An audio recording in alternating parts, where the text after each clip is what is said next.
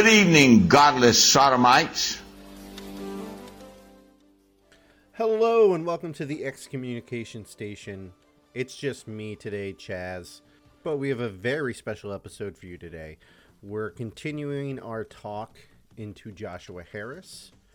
When I first started researching Joshua Harris, I was originally going to have us talk a little bit about his childhood, which actually turned into a whole episode about his father. Then we were going to talk about the book, which was the last episode.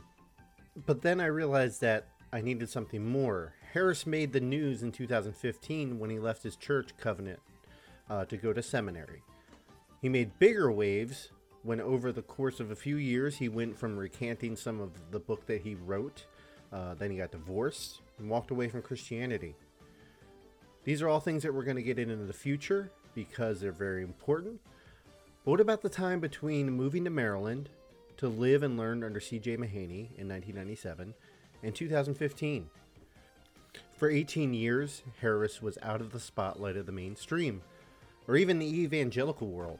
Harris went from being on Bill Maher's Politically Incorrect and countless Christian broadcast outlets to writing books that basically no one cared about, to being just a pastor, which is totally fine. I have no problem with that. He could have gone a lot of different directions with his fame, but he chose to become a pastor. Hey, that's cool, whatever. But I needed something to fill in the gap. Maybe we should go over his books, which sounds incredibly boring. Maybe even reach out to the man himself to hear about his deconstruction, maybe talk about where he is now and his divorce and about the book and maybe how that relates to each other. Maybe I'll get some stories of people impacted by the book and move on. Well, maybe I could find someone from his former church that would be willing to tell me how he was as a pastor, maybe, or just a person. But I found something darker. I found something that needs more light. This podcast is not a spotlight at all. We're not huge. But we're small. But after seeing some news outlets like Axios and various podcasts pat Harris on the back, throw softballs at him for him to crush, we had to do our part. There are people out there who are doing the work of trying to bring this all into the open, like our next guest, but also various other people, like Brent Detweiler, and they all deserve credit for this. Not just credit, but admiration. Joshua Harris was part of a sexual abuse cover-up at Covenant Church, as well as Sovereign Grace Ministries. Joshua Harris knew these crimes had occurred and helped cover it up. He personally knew a number of these victims, and he did not protect them or get justice for them, and continues to not do what needs to be done. This leaves with a great story to tell, doesn't it? I sat on my phone or on my computer trying over and over again, trying to write something up, and it didn't feel right. My voice is hollow in this. I'm giving myself the responsibility of speaking for victims who are not just able, but willing to talk about it. I came across a blog that had a video posted by Shannon Clark. She was very open about her abuse and said that if anybody wanted to talk about it, just reach out. That was all I needed. Shannon is an amazing person. After we stopped recording on this episode, we talked for another hour or more about life and how we're dealing with trauma and relationships, and we talked about music and friends and our mothers, and just it went all over the place, and it was amazing. I would have talked all day if I didn't have to get my kids from school, but this is her story, and I really hope that you find some hope and help in it. I did, and I know that there's victims out there of sexual abuse, and especially childhood sexual abuse, that are listening to this show, and this is just a warning before we go into the show that there's going to be some heavy stuff talked about, and take it at your own pace if you need to. But yeah, thank you, Shannon. They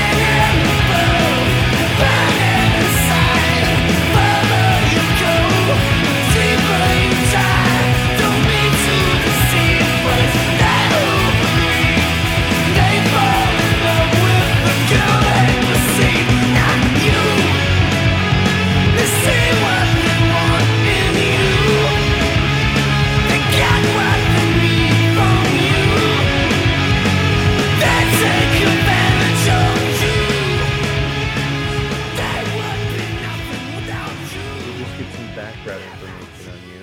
So, where did you grow up? So I was born and raised in Montgomery County, Maryland. Okay. I moved around a little bit, but when I was 14, moved to Gaithersburg to be as close as possible to Covenant Life Church. Okay. What age do you remember going to church at? Was that like you don't remember a time without it? I never had a time without it. My parents were founding members of Covenant Life Church, which became People of Destiny International, which became Sovereign Grace Ministries. And they were founding members of that. And I was dedicated at, 2 or 3 months old up front with several people I'm still friends with. Yeah. So I didn't get formally kicked out until 2007. So I was there. Yeah. So you were kicked out. Okay. I'm making a note of that. Discipline. Okay. Is what I was. And I always tell people, if you go to a gym and you're buying into a gym and you are eating at horrible restaurants and you're giving the gym a bad name, if they want to revoke that right, if that's what they have in their clause, then I get it, because you're giving a bad name. I wasn't following any of the teachings at the time. I didn't believe any of it. I was telling people I didn't believe it. I was causing ruffled feathers all over the place. And so I completely understand them being like, okay, you need to believe or leave. And I get it, but I don't think that how they handled it was right. Yeah. No, I got you. So, how big is your family? Because I know this is like another thing that I've been running into with like quiverfulness, and is this something that your family is a part of? And I wouldn't say quiverful. Okay. I knew of it. My parents went to a Bill Gothard conference when we were really young. My dad liked the beards, but there was other things that they didn't agree with, so we didn't end up. I was homeschooled my whole life. Kindergarten through graduation. I was the only member of my family who went all the way through. A couple of them would. My little sister went to the church school before she got kicked out of there. My brother stopped being homeschooled at, he was like, I don't want to do it anymore. So he forced them to put him in school. But I was, we were raised in that. And I remember asking my mom, why were we raised like this? And it was because she didn't want the public schools teaching about sex education and about evolution over creation and, other beliefs that didn't align with scripture. And so that's why they chose to homeschool. In my family, I have my oldest sister, I have an older brother, then there's me, and then I have my baby sister. Okay. So 4. And then my older sister moved back home for a time and had her son. And so he was raised as her son, but he's my nephew, and we're, we were all close because of that. So so homeschooling. Okay, so this is another wrinkle in the story because we just got done speaking about Greg Harris and homeschooling and his influence on the homeschooling world, and we used that to try to talk about how Josh Harris was formed and created, and how without his father's influence and networking and everything, that his book would have never taken off the way it did. So they found a niche in the market of what they were good at, and people who were willing to follow what they were marketing. Now, was Greg Harris at all influential in your homeschooling I think that my parents had read something on that they had written. I know I'd Yeah. heard their names. But There's so many magazines and books. Like I was going through, I'm yeah, just like, there's so yeah. many names. But Again, I'm terrible with names. and uh when I was like 12, is when my dad actually started really becoming involved in like a part of the family. He was kind of like a work businessman. We didn't really see him that much Okay. until I was about that age. So, and that's when the family was kind of falling apart. And so he was like, kept talking about how he was going to save his family. He was going to rescue his family. He was going to do whatever he needed to do. We had to memorize the shorter catechism because he thought that was a good idea, which is great. You know, what is man's primary purpose? The purpose of man is to glorify God by enjoying him forever. Like I can still do it because it's Wow. just I can't. Yeah. I had in that put in my head when I was really little, but I don't remember it now. Like, yeah. Okay. Wow. it's terrible because that's what the church did to me. I Mm-hmm. have so many. I now, my dad hates it. Well, we don't speak anymore, but Yeah. I would use scripture the way that I needed to use it, which was like, well, this is what it said. This is what you taught me it meant. So Mm-hmm. why are you not doing what it's saying and what you taught me? And then, so I would use it, you know, to hold a mirror to his face, and he didn't like that. Yeah. But when he was getting really involved, they were reading a lot of material and they were going to conferences, and they were letting us listen to Christian rock music, which was not okay at the time. And we were allowed to go to concerts. Newsboys was my first concert. And Which tour? they were with Jars of Clay Okay. I saw and that tour. Small Yep. Town Poets. Yep. Yep. I believe was like their opening act. So but he started getting really involved. So like we were going to New Attitude conferences with Joshua Harris before he even knew about Covenant Life. He was like Okay. 16.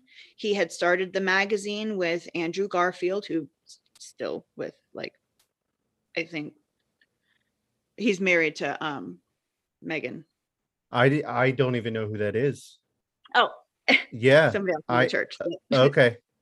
A lot of people in the church married a lot of other people in the church, right? That's just what you did, courtship and all of that. Yeah. And so like a lot of families got like related. We would always talk about like who needed to get married to like connect all of the families together.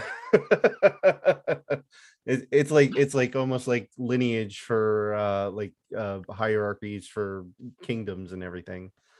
Right. Well, I mean, like a lot of the pastors were related because of marriage and stuff like that. And so that's why a lot of this was so confusing, because I'm like, this person's the brother-in-law and the cousin, and I'm just like, I don't know what the hell's going on. Like, this doesn't make any sense to me. So yeah, so, it's a history lesson for sure. So can you in the simplest terms, because can you explain it? Is it SGM? So it was Sovereign Grace Ministries. I don't really actively follow everything that they're doing. So they've changed names and they've moved and they've everything. I call them SGM just because that's what I knew them as, and that's what they were at the time. So let's just simplify SGM and then Covenant. Can we just refer to it as that? Okay. Sure. Can you, in the simplest way, can you explain SGM and Covenant and how they kind of got started and how they're related? Just because it seems like it started off small and just kind of like lined out from there, but I can't. Yeah. And I mean, I do have a good memory, but it is spotty in some places. So I will do my best. So I'm just so that I don't get, the backlash. From what I remember, Take and Give was like a Bible study that was started by Larry Tomczak and CJ Mahaney. It blossomed into a sort of very small church. They met in various places, gymnasiums and schools, other church buildings. throughout the years, and became Covenant Life Church. Bought property in Gaithersburg. They started church plants. Other sister churches would join with us. It started growing. We would have conferences, both in church, and then people from other churches were invited as well. They would go on speaking to other churches and whatnot. So they were becoming much larger in the whole Christian organization, just being more well known. They were doing church plants. I know they had one in Ethiopia. There was one that I was a part of, a church plant to Bristol, England, when I was 19 in 2002. What do you do with that? Do you actually go over there and help plan it? So we went on missions trips all the time in school. I mean, in high school. So when I graduated, it was like, well, there was a singles one to Bristol, England. I'll go. So, we went over there and we were just basically handing out information to people in the neighborhood about a church that was starting. There was we had a sister church there that was in, I believe it was Wales. But we went there and we were just helping them get the word out, and just, we were able to do some sightseeing and some fun stuff. And, but ultimately it was just to get, information so that they could start that church there. So it was, we were mostly in the United States, but had a few outside of, at one point there was like, I believe 50 churches. So it was starting to get bigger. And I mean, I know they got a lot bigger after I left. But that's essentially how it started. Yeah. So is Covenant is like would that be considered like the head church of like it? The mothership, like the mothership? We called it this, but we would be like, people would take like pilgrimages and like, to the mother church from other churches, because it was like, you wanted to be able to say that you had like touched. I mean, the saying in the church was that the church was the dearest place on earth. That was a saying that we said all the time.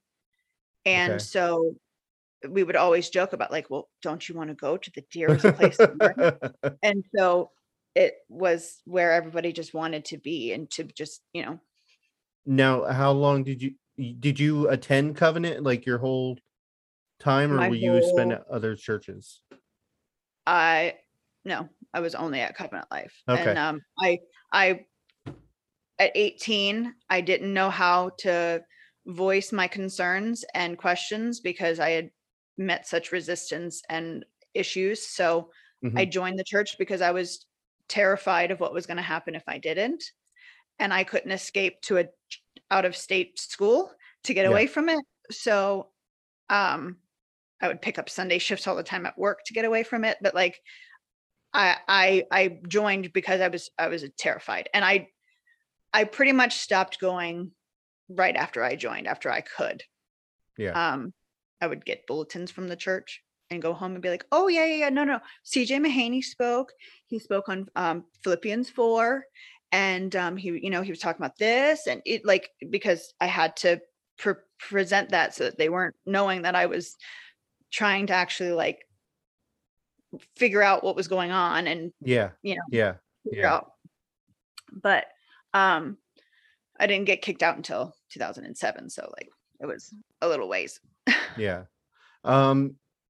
So I want to go into your story and everything that went on with the scandal, or I don't know, like, I'm really surprised that this isn't bigger news than it should be, but and we'll go into that too. But because of the series, we kind of have to talk about Joshua Harris a little bit, and I just, whatever you feel comfortable talking about is fine. Sure. But so you said that you had seen him at the New Attitude conferences. I remember when he went to Covenant, and everybody in my church, because we lived about 2.5 hours north of like Maryland area, and like people wanted to go down and like on a Sunday, and they might have, I didn't go, but like they wanted to go down to see him, because they heard that he was there. I remember they would, do we have any out of towners? And they would have I was just gonna ask. Yeah. Gettysburg, Richmond. Was he a big draw like when he came? I mean, there would be, and again, it would usually be like ladies, or after a conference, people would stay over, or people would drive back up next week, stuff like that. I mean, you get into these conferences and you get pumped up, and you get this adrenaline, and so it's like, you want to be a part of it. Yeah. So when does he come to your church? So he did some conferences. I remember he was doing a New Attitude conference in the DMV area, and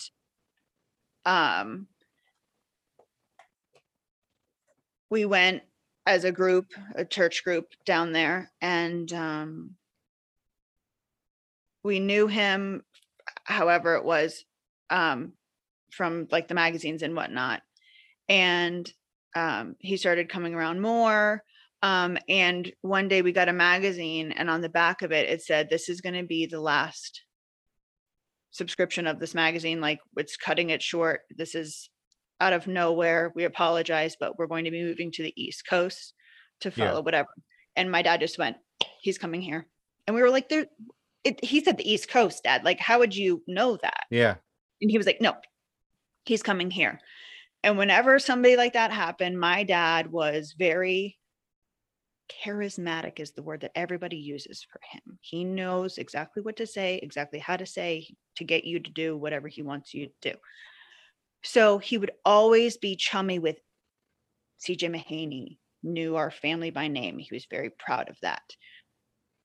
Gary Rakucci, like all of these pastors that were very high up, senior pastors, all knew our family. My dad made very aware of that. So like when Josh came in, he's this new young guy, and we had known him before. So we made sure to like reach out to him. And my dad was a businessman. He was a printing salesman. So he was doing printing and stuff for the church. He was always trying to get more business. So he was always offering services and whatnot. And since Josh was already, marketing and whatnot, so it was like, so I remember like either having Josh over for dinner, or meeting with him. I remember we would interact with him as much as my dad could get the opportunity to. How old were you at this time? So young. I was friends with Shannon, his wife, before they were. Oh, okay. Even knew each. They might have known each other, but I didn't even know that they were aware of each other. I told my dad that they would be a really cute couple because they were both short, and everybody thought that was hilarious. And then they got together. I was like, not so funny anymore, because they were a cute couple and they were a great couple. But I was friends with Shannon, and I remember my dad took us to a Susan Ashton concert, because that's what he would do. He knew how to get you right there. And so, I find it interesting now that my dad's connected to pretty much everybody that's listed in the lawsuit, and everybody or people who, like Nathan Morales, who's been convicted and put away. Yeah. He was engaged to a woman that worked for my dad at the time. Oh, okay. We need to get into that because I don't. I'm sorry, I'm jumping ahead. No. Because I'm like, he didn't like. We'll backtrack it. We'll go ahead on this, but I just need a little clarity because I won't be able to move on from that if we don't clarify this. Okay. Nathan Morales didn't go to Covenant, did he? Yes, he did. He did. Or was he part of it, like SGM, like at a different church? He was. Okay, well now I don't want to miss. I'm We great. don't have to Like, we don't I need to read, go into like specifics. I used to read up on this stuff so that I would Yeah, be up to date on it, so I know I wouldn't misspeak. But then it's like, oh wait, and then it's like I don't want that out in the universe because I don't need them to be like, nope. And then she said it wasn't true later on in the broad. Like I don't completely even want to got it. put it Yeah, out yeah, there. yeah. But um, It doesn't I don't really know matter because his he was part of the structure, right, and that's really all that and matters. his Nathan Morales was going to SGM churches. And Yeah. I know that there was something happened and he ended up in Las Vegas, Nevada, planted or was at a church there. And that's when like it was brought to their attention. Now that I'm thinking, I don't think that family ever actually went and attended Covenant Life. So I think you're right. I think it was a family church or like a Okay. sister church. But In the long run, it he, really, really doesn't he was matter. Like, yeah, engaged yeah. to Pam Plaisted, who was working for my dad. Okay, okay, okay. And so he was at least visiting her and was in the area. I gotcha. I gotcha. Yeah, But my dad's just always connected to these people. yeah. They'll say a name and I'm like, I know that name. Why? Oh, because of my dad. So Josh comes to your church, and now he's living with CJ Mahaney, right, in his basement, and he's dating Shannon, or not dating. Oh my god, I can't believe I said that. Forgive me. Courting, is that the right term? Yes. Okay. So how long until he's like fully insulated into this community, or is it like almost automatic? I mean, I feel like it was automatic because he was in the higher echelons of like the group. I mean, he was From the up get-go? there with he was living in CJ's basement. CJ was Yeah, I guess I should. top Yeah, guy. yeah. So whatever CJ said, and I mean, Josh was golden boy. He had it. So can you explain CJ Mahaney to me?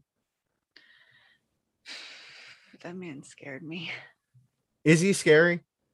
He was just loud and he had really big eyes. Yeah. And when he would smile, like it was a huge smile that was just like, Yeah, I've watched a couple of his sermons, and I've just because I hear the word charismatic, and it's hard to pinpoint that sometimes, just because, I've been to Pentecostal churches and I've been to charismatic churches, and there's it's hard to define. But after watching him, I get it. Like, I get the pull, and I get the I mean, I never saw the power and authority thing. Like I would never even really approach him if he spoke to me. It was like, good morning, Mr. Mahaney,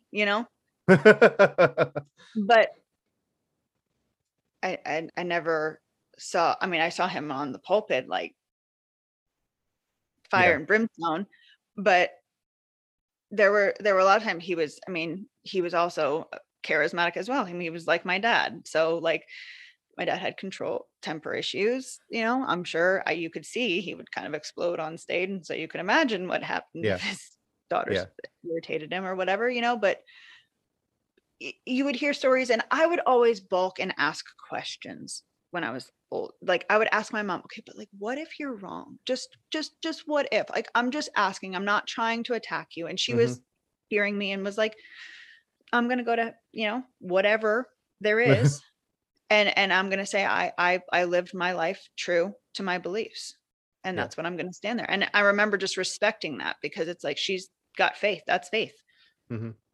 And holding true to it. But I remember being like, but what if the pastors are wrong? And then it was like, God has put those pastors in place over us to protect us. Why are you going to question the people that are protecting you? And then it was like, huh? That doesn't make any sense. And so just as a kid asking questions, and it was like, you just heard over and over again, the pastors have your best in mind. Your pastors have the best in mind, and just listen to them and just obey them. And we don't understand and we don't know. And I'd get, okay, but like, if I'm chosen, okay, do I really have a choice? Like, I just have a choice Yeah. on when I choose to give in, right? That's really all I have a choice over. Okay, Shannon, you're in the real deep end of the theological pool right now. Like, okay, but can you answer the question? Can you get in the pool with me and figure this out? No, you just want to tell me that I'm in there. Like, Yeah. you know, and so I never got Mhm. answers. So it was like, okay, I'm starting to see holes and I'm starting to see spots. So in regard to CJ, like, all you heard was just like, respect the man, respect, and you know, he's got your best at heart. It's like, he didn't even know me, but Yeah. that's just what you got. And so now he's ordaining Josh to come in and take over, and you know Josh, and he's like cool, and he gives cool sermons with like, you know, he puts dances in there sometimes, and like, he just makes it fun, so I actually want to listen, and he's charismatic. So yeah, I want to Yeah. follow in.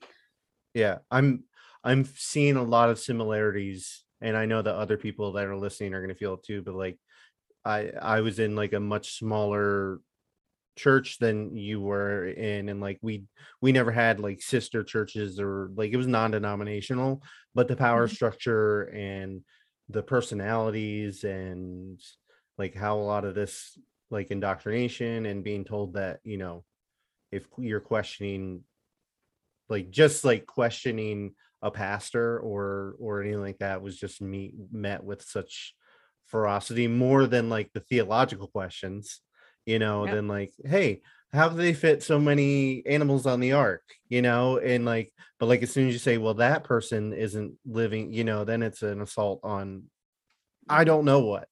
So like, Yeah. but like I see so many similarities between like a small to like this giant like corporation basically. But Yeah. so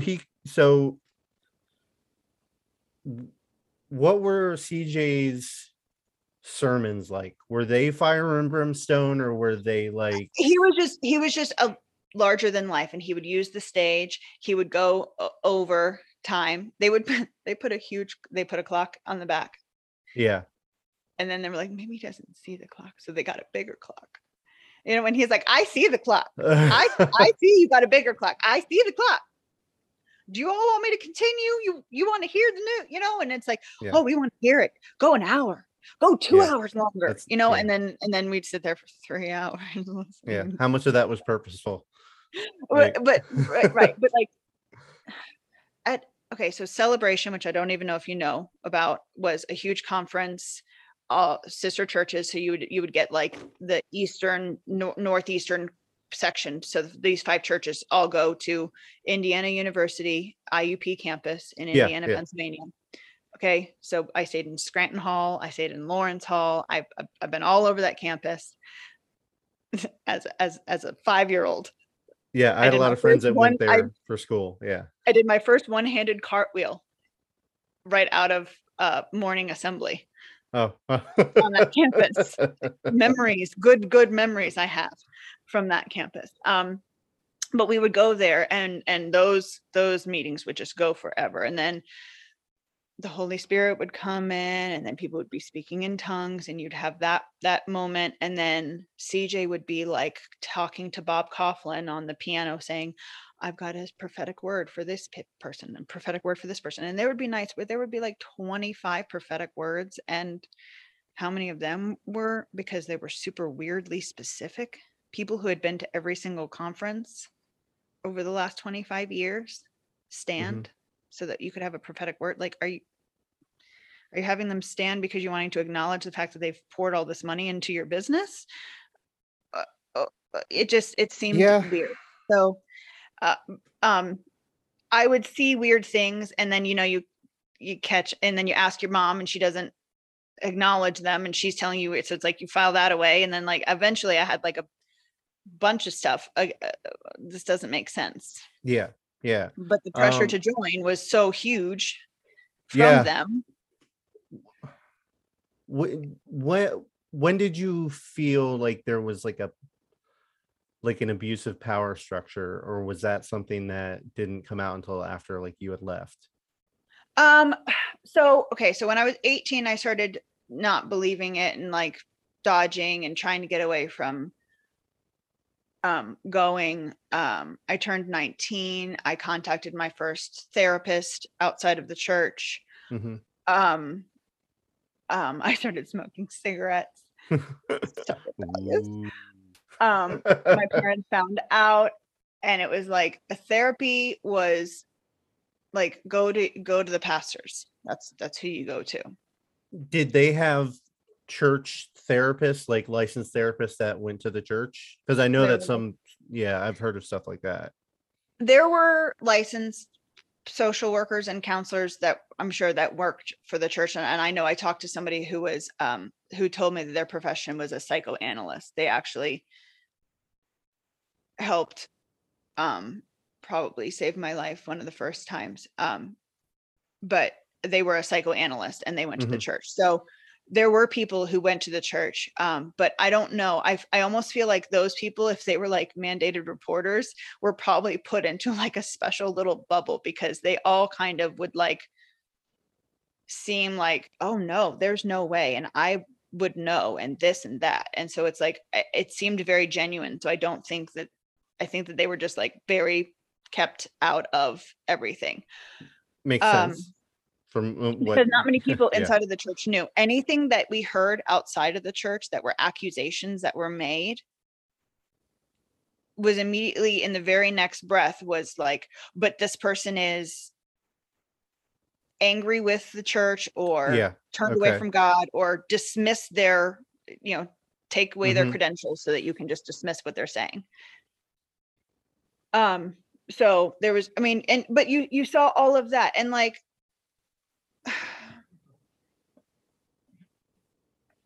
the church was very gossipy. Okay. At least in the sector that I was in, we knew a lot of stuff. And so you would hear, and my mom would always talk about it under the breath.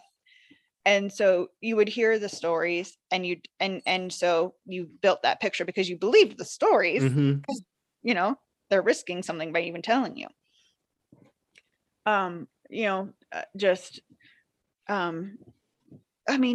Really bizarre things like you can't say no to your husband, because like that's your woman, wifely duty, or whatever. But like pastors' wives reinforcing that. I heard a story at a leadership conference, question and answer time. They were asked basically like, is there a yes or no? Do they have the right to say no? And it was like, basically, sometimes when CJ said, this is what is alleged, preface all of that. I'm guaranteeing I'm going to be upset by this, but go ahead. CJ said that sometimes when he would come home from being away for a long time, he would get a hotel room because he couldn't wait. And I've heard stories of Carolyn letting him, when she was sick, throwing up. Okay, go ahead. Okay, you're done throwing up, because that's your wifely duty, and that's what you do, and it's your honor, and it's like your badge, and it's your privilege, or and you grow up learning that, and it's like, okay, that's doesn't seem or feel right, that doesn't feel nice, but I guess that's was that ever reinforced with Joshua Harris?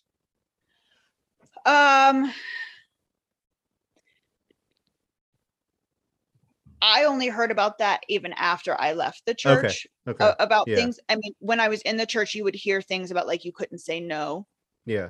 Or why would you want to? And you could make him look elsewhere, and then you would be, and that sort of thing. But then, you hear later on, you're like, well, that totally aligns with everything that we were taught, and the feelings, and like, and again, it's really hard to express that overall blanket that as soon as you enter the property, as soon as you're in a small group setting, as soon as you're around a group of them, you just feel this like blanket of, I don't even like, guilt or expectation, what your role is supposed to be, how you're supposed to act, how you're supposed to be. And just this sense of like, if I act out of line of this, I'm going to get reprimanded or corrected or chastised, and you can't rock the status quo. And so, like, I did the best that I could. I went to every single missions trip every year, and I was trying to go to everything and be the perfect, what they wanted me to be, because I thought that that's what I needed to stay, And but you're so insulated that it's almost impossible to say no. Like I didn't want to become a member. I did not want to become a member, but my dad's asking me the hard questions because he can, and he's like, why don't you want to join? And it's like, well, I just I haven't gone to any other church. Okay, well, are you going to go to other churches? Well, I mean, I don't know. Okay, pick some other churches. I'll go with you. And then it's like, okay, I'll just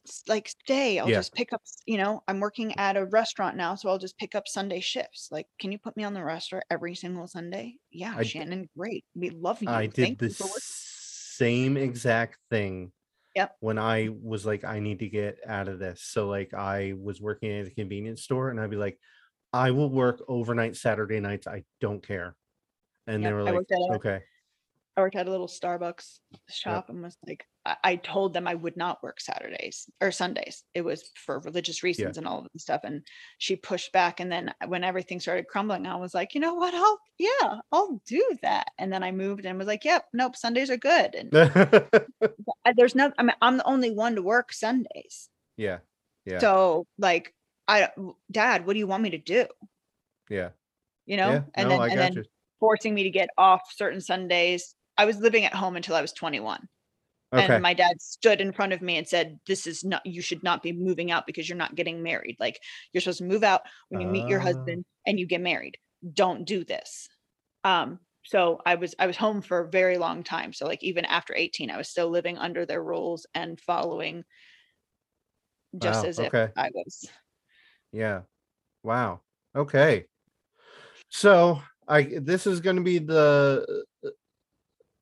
I don't know if I want to add a trigger warning here or to the end or that the beginning. This is where it gets a little bit heavier. Yeah. This is going to be very heavy, and I'm going to try my best to not get emotional. I know we've sent messages back and forth, but so we are going to dive into a sexual abuse scandal that happened at Covenant / SGM.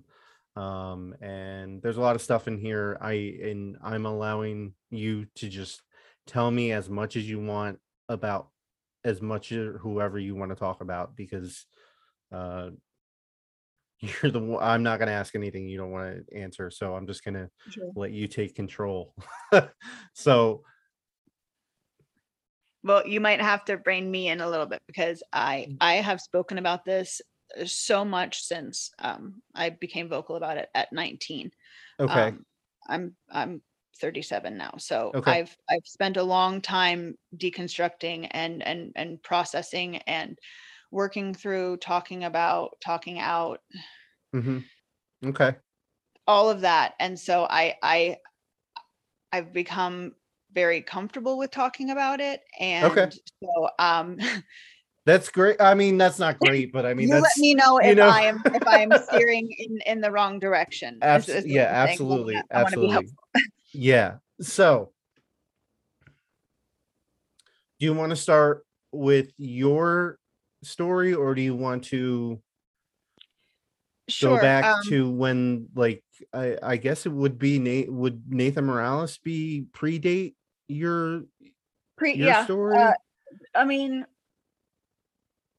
so when I was younger, my dad owned a printing company. We were far from the church. We were about 45 minutes. It was a drive to get to church, but that's just where my dad's business was. I don't know if it was just because of pricing and affordability.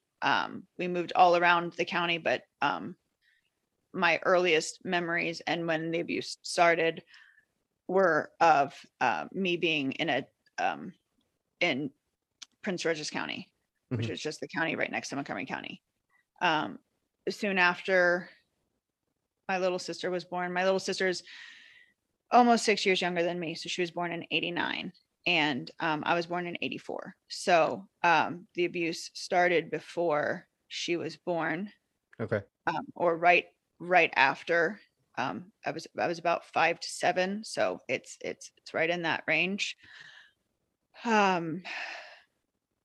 So we were going to the church. He was working at the shop then, where I believe the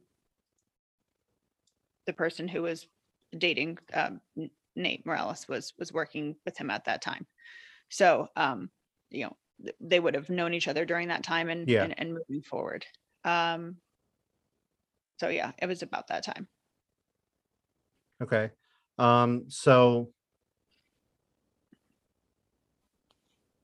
I'm trying to think where I want to go from. Let's just go into your story and Sure. how it's connected and Sure. to the church too. So it's so hard because it's like, I know that there's a trigger warning, but like I'm not trying to traumatize, anyone. But I also want to be specific because I want people who haven't come out yet, for me, coming out was very hard because I had been silenced for so long. I just want people to like hear my story and hear what happened to me, to be like, oh, wait a minute, that actually happened to me and I didn't think of it as abuse. I want them to like, because it absolutely was. So earliest memories are of inappropriate touching. A lot of it was framed around wanting to prepare me for what my husband was going to be doing. Why do I need to know that at 5 or 7? And a lot of things that I have now, knowing everything, right? Because all of my story is intertwined with my abuser's story. It's hard to it's hard for me now because it's like I see she was being abused by someone and she was then abusing someone else, and it's not right. I do understand the pattern, but it kind of, it softens the blow, I guess, of like, that's why she was doing it, that's why she was saying the things that she was saying and behaving in the way that she was. She definitely took it to an extreme. From what I was told, my abuser was on a handful of occasions inappropriately touched by our father. Okay. So my abuser would be my oldest sister, who I have not spoken to since 2014. So my oldest sister is the one, her name is Suzanne. She is the one who abused me. She was abused by our father, Jeffrey Truesdale. The reason I'm saying these names is because I have no shame in telling them it is my story. It is the truth. It's not my version of the story. It is the truth. Yeah.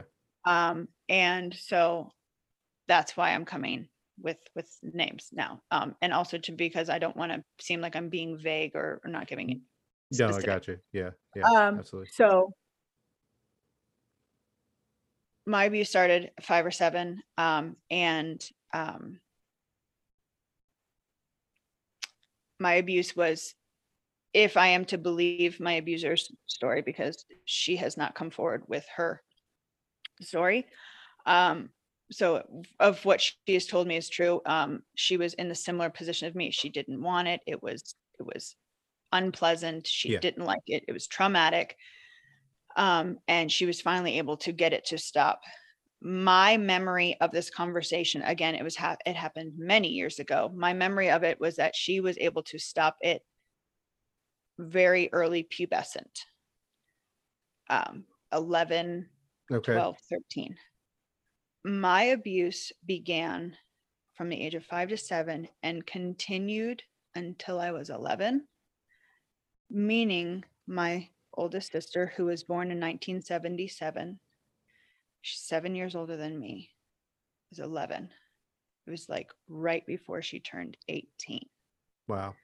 Yeah. So again, I know that abuse is complex, but I don't understand how you could stop something from happening at 11 or prepubescent and then continue to do what you know is wrong. Like, that to me is where I say that's why I don't speak with her, because it's one thing when you do something wrong and admit it and do the, take the proper steps. Yeah. Yeah. And even then, everyone has their own right? Everyone has the right to choose if to forgive or not to forgive. It's their own choice. Yeah. But for me, it's just like, if I see a pattern that's just not ending of manipulation and abusive behavior, Mm-hmm. then I can't be a part of it. And so that's why I've separated myself. But it's complex because of the abuse that she experienced. I know how to part to play in hers, and so it just makes it even more, because I'm also related to her abuser. Yeah. And for a long time I believed him, and that's terrible. That's terrible. They dismissed and diminished what happened so much, and I never asked questions. I asked the questions that I needed to ask to get through, because when I was 11 and the abuse stopped, it stopped because I was brought into my mother's room, and she basically said, I've been told what's going on. I know what's going on, and it's to stop. And I played dumb, like I was taught and trained, because I full panic mode. And I remember my mom talking to me, and she's saying that she doesn't want to discuss it anymore, and it is to never be talked about again. There were loving words said in there, but the overall theme of an 11-year-old, right, is dazed and confused. I've just gotten in the worst trouble. And 6 months later, my abuser moved out of the house, and I thought it was my fault. My family's falling apart, crying because she's gone, and I wasn't taking care of her needs anymore. And that's why she outed me to my mom. And that's why I no longer have her around. I'm not special anymore. I'm just the middle kid. Great. And that's what I was left with at 11. And I lived with that for 10 years. And that's something that's like a complex thing that like I don't get from reading these accounts of like the guilt that you felt of her moving out. Even though she was your abuser, you still felt guilt of her. Because when it was happening, I'm again, so this again, it does connect to the church, because I'm questioning the church, and like, but why do we just follow the pastors? Like, why do we just do that? And why do we just do this? Meanwhile, my older sister this is what we do, and this is just your training, and this is just like, I'm your oldest sister, and I'm training you the way that was, she's being trained. And so then I'm like, but I don't like this, and this isn't fun, and can we stop? And and getting like talked back into it, and but you're not going to be special if this ends, and the manipulation and all of that. It's just like, I was in the perfect environment, being raised. My foundation is built on the one of the big phrases in the church was God first, others second, I'm third. Yeah. Always put other people's needs before yourself, to your detriment, always. Yeah. The men in your life have your best heart. Have your best at heart. So you need to trust them. You need to respect them with your bodies by covering yourself up, protecting their eyes, and they will then protect you from the other men. And so you get this thing. And so it's like, okay, well, I want to be special and I want to be different and I am a middle child and I don't get heard and I'm looked over a lot. And so this person's giving me the attention that I want and seek.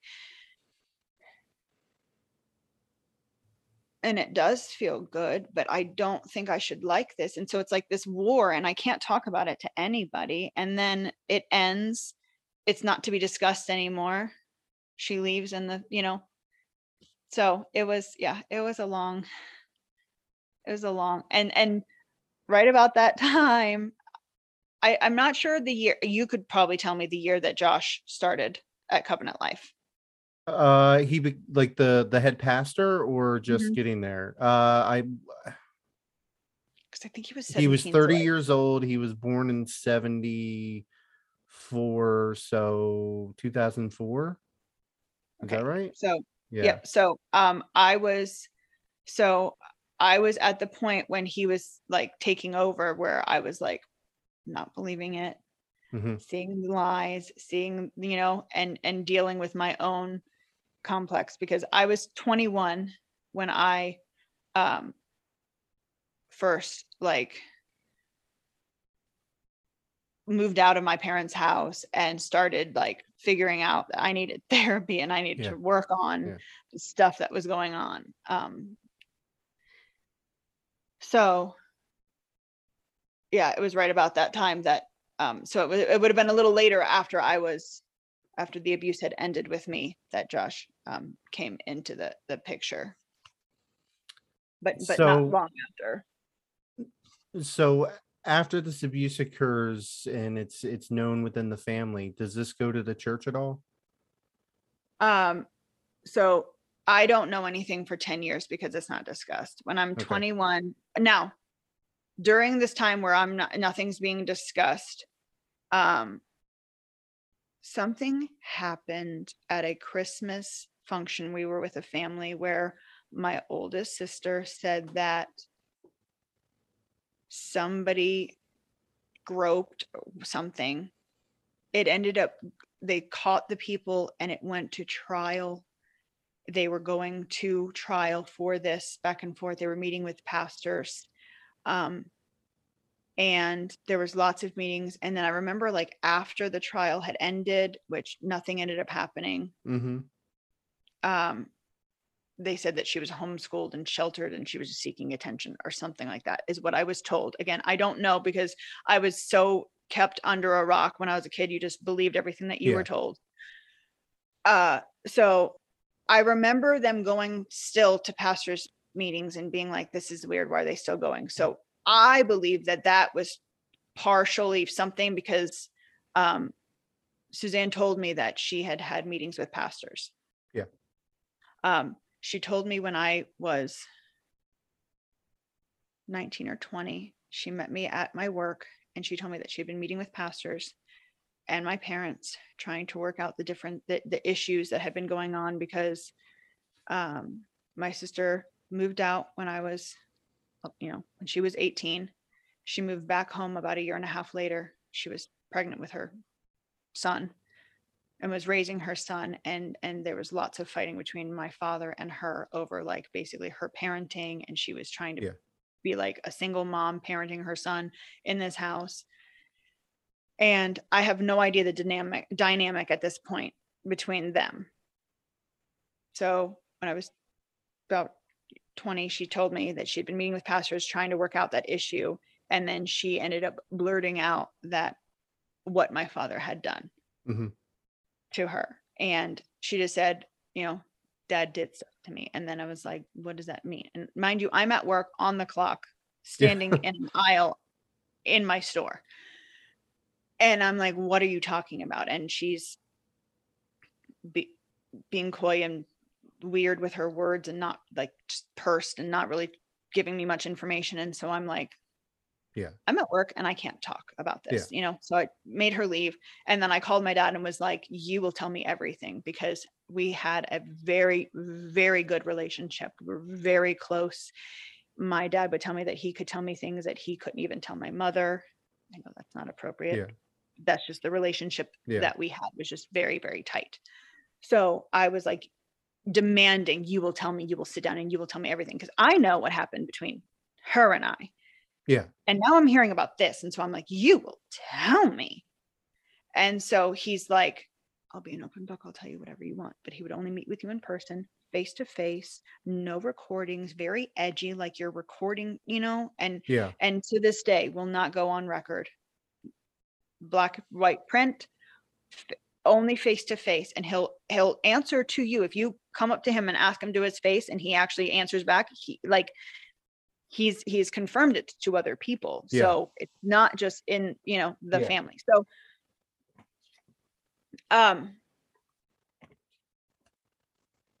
he's telling me all of this. And so I'm just, at this point, I don't believe her. She's my abuser. Yeah. That's all she's been. And he's just been this wonderful, loving father to me. So of course I believe him. And then I'm like, I mean, I believe her. And she's saying that it only happened, but only this many and only this and just, and not that bad. And all these qualifying around and she's saying it with him. So they must be like, have worked out their issues or whatever. Mm-hmm.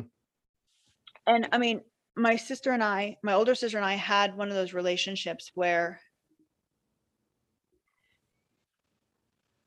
we would be close and then we would be far and then we'd be close and we would be far. And it was because every single time I tried to get close to her, she would manipulate the shit out of me.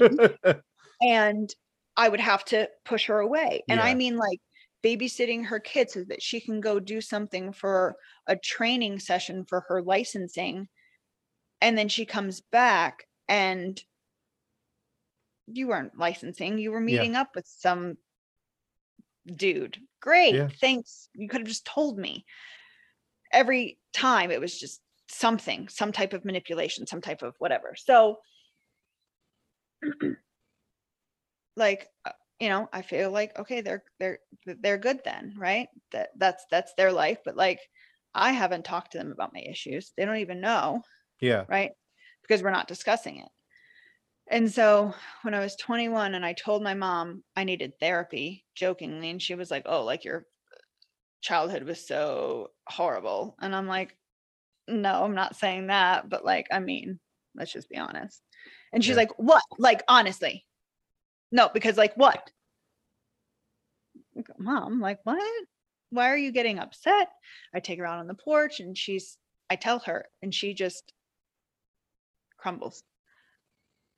I'm a horrible mother. I'm so terrible. You need to go to therapy, but please make it a Christian one because we don't want somebody shoving pills down your throat. Okay. So I go to a religious one. It was the horrible, worst one I've ever been. They said that it was really, I don't even want to say it because I don't want to traumatize someone else, but they were like, basically when you wanted to stop it and they coerced you to continue, then you were co-signing and okay with it. Yeah. Absolutely horrible advice. Absolutely horrible therapist. The only reason they are is because it's for a religious organization and they're not even like accredited or anything like that. They've been reported multiple times.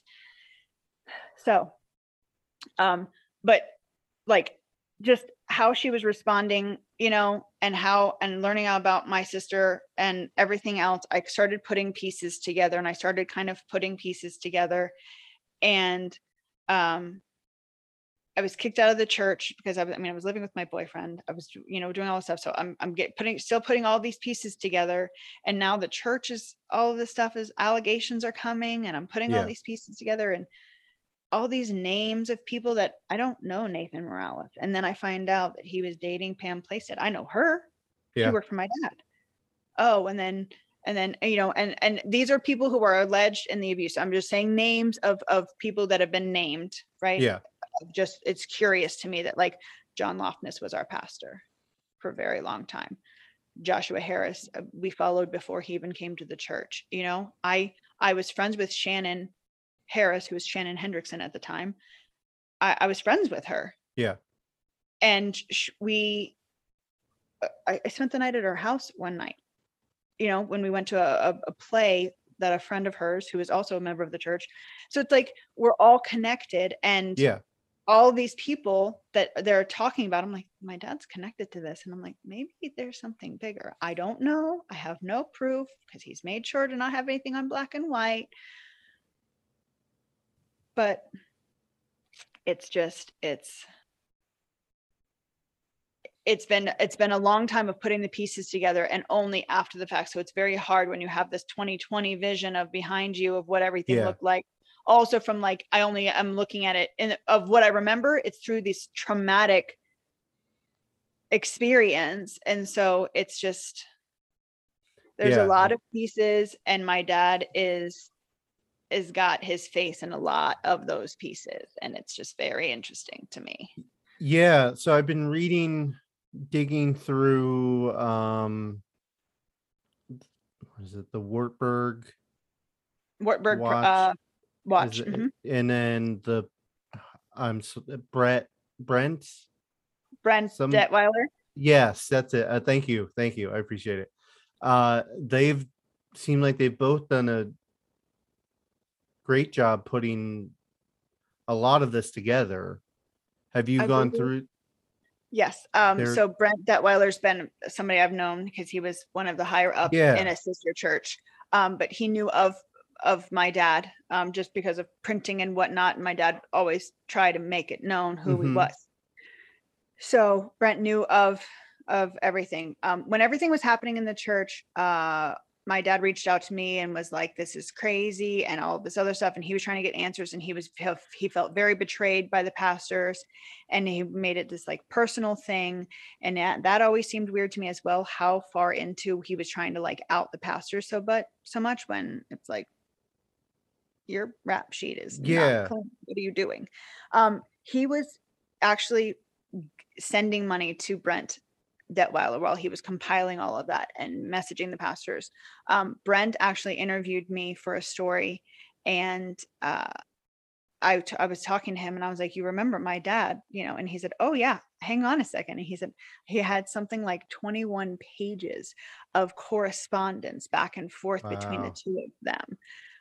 And my dad would try to get names of people who were had given pieces to Brent, and Brent was like, I'm not outing any of my sources. Like, no, why are you so hell-bent on this? And it's just interesting that my dad is so wanting to be involved in this from this perspective of like, he's a white sheep. And now I've also had the privilege of speaking with a pastor who met with my father and my older sister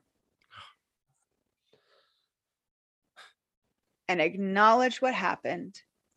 It was far outside of when I was out of the church, grown. But just hearing that for me was just like that's all I needed. That's all I needed. I don't even care what they talked about. I don't even care. Just hearing a pastor say, yeah, I knew. And it was after I could do anything, but like, yep, you're right. I believe you. He said it to me. Okay. But that's all I need. I know. Wow. I don't, I mean, how I feel about it, and this is probably not exactly the best, but how I feel is, if Bill Cosby is walking around free, and we all know, then I am not going to put myself through anguish to get justice, because I don't even know what legal justice would look like, or what would be, and this is, I'm speaking about my specific story and only in regards to like my justice for me. I feel like my justice is in having not my truth, but the truth just simply be out there, and everyone can make their own judgments. I'm not going to make it for you. You want to continue to live your life the way that you are, if you communicate with him or not, that is your choice.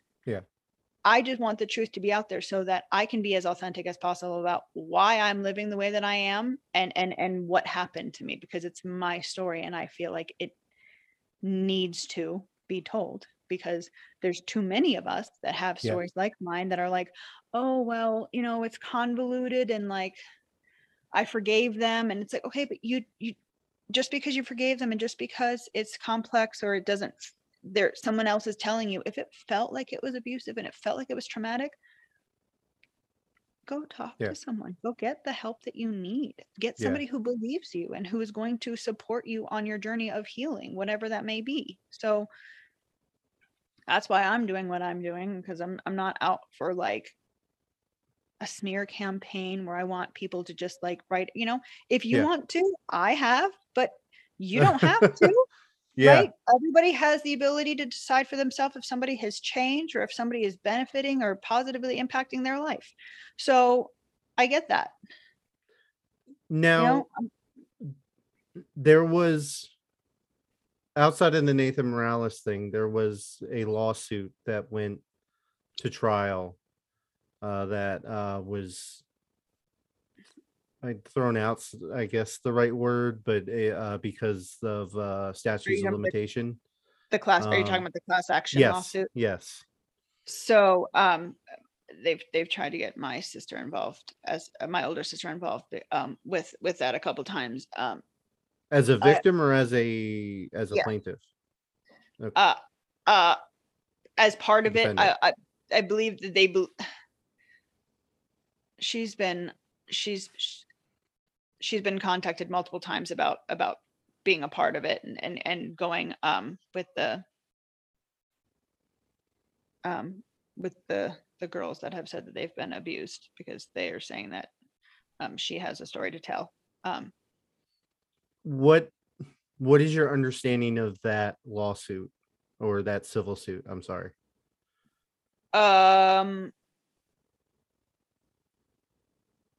I believe the victims. Oh yeah, absolutely. I just meant like as far absolutely. I meant as far as like your understanding of like why it came around, how it came around, and what. Just broad strokes. Like I know we can't get into, and like everybody, if you want to, you can go on and read a lot of this stuff online, and some of it's very. I mean, there's a lot of girls.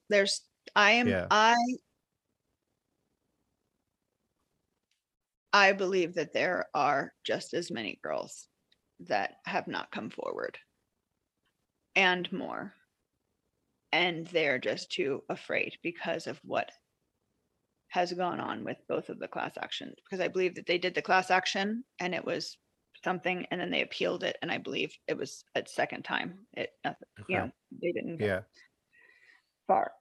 So now this lawsuit was because they were suing the church for covering up the abuse. And some of the pastors and some of the leaders in the church have been specifically named doing very graphic and violent acts to children.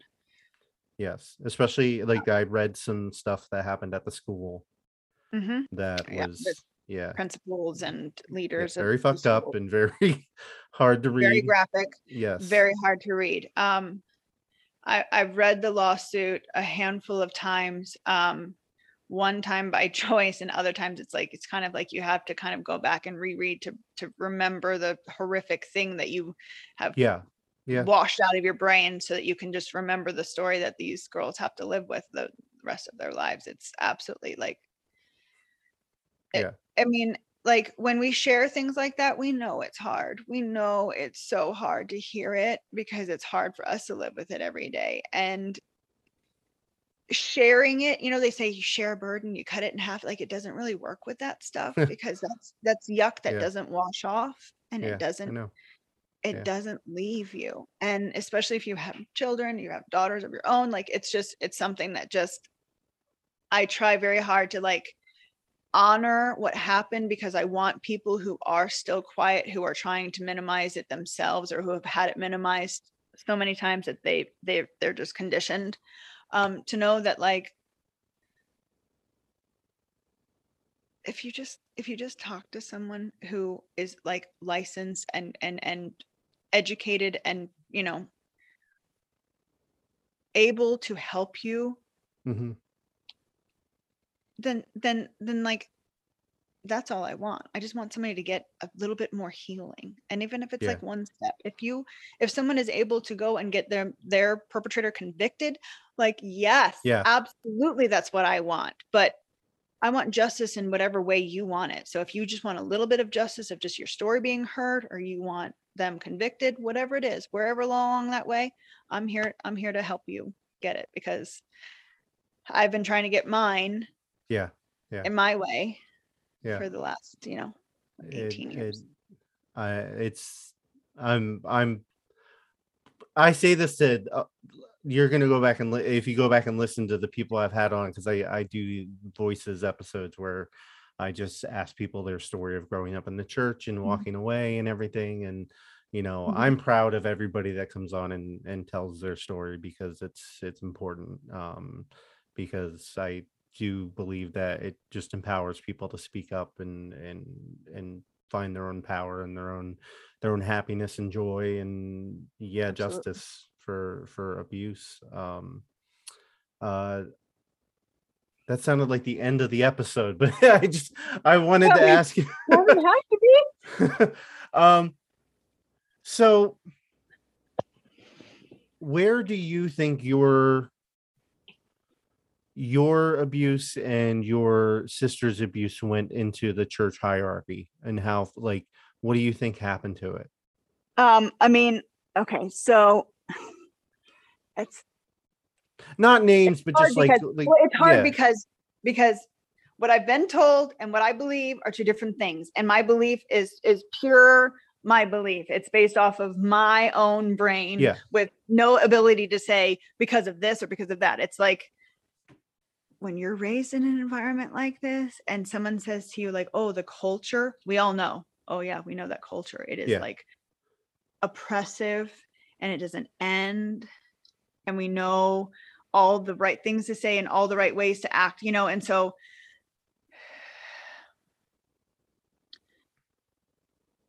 I guess when I think, like,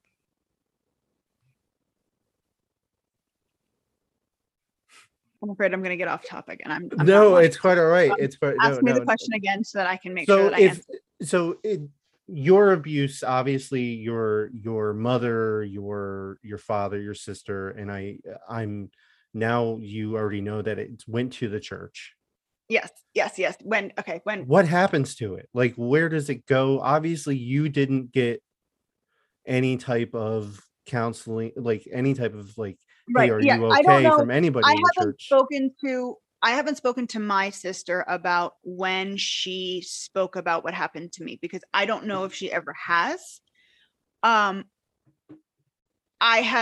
have talked to a former best friend of hers from that time, who said that what they were told was that something happened between us. And then it was like, I don't know if there was like eyebrow raise or a wink or a hint or like I'm not like, it was just implied something, happened. And then it was just like, oh, well, we don't talk about that. So we just, okay, something happened. Well, whatever. So I don't know what years those were that was said, but again, nobody knew exactly what that something was. So, I was told by the pastor I spoke with that they did not know until I was out of the church at the time. So this was after 2007 when I was kicked out, November of 2007. I believe it was like sometime before 2011 or somewhere in that time frame. So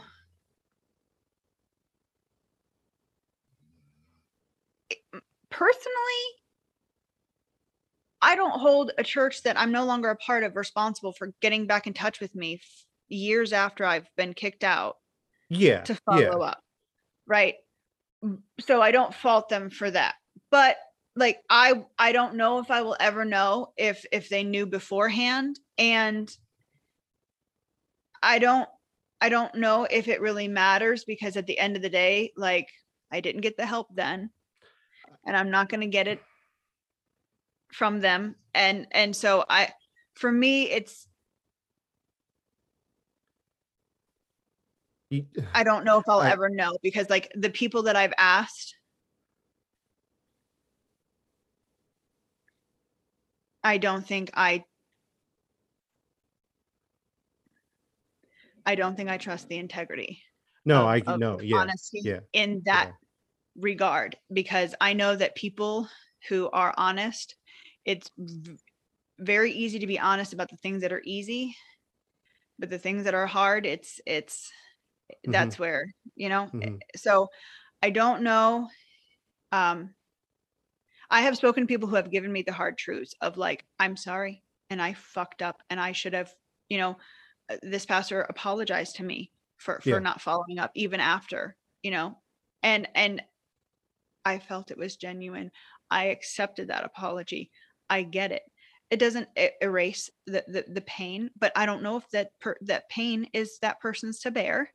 Yeah. So it's just, it's one of those things. It's a yucky situation. So I would love to ask the people that would know. And I know that certain pastors did know. I was told that there was a rap sheet on my dad. There was a file, my dad's name on it. It was passed through the years. And so when stuff came up, it was like, oh, well, you need access to the file so you can take a look at it. It's like, and I mean, I had a working file because I was very rebellious at the end. Yeah. So I get it. I mean, I don't know. Did they have a file on everybody, or just like probably the known members, or the ones that caused a ruckus or whatever? I don't know.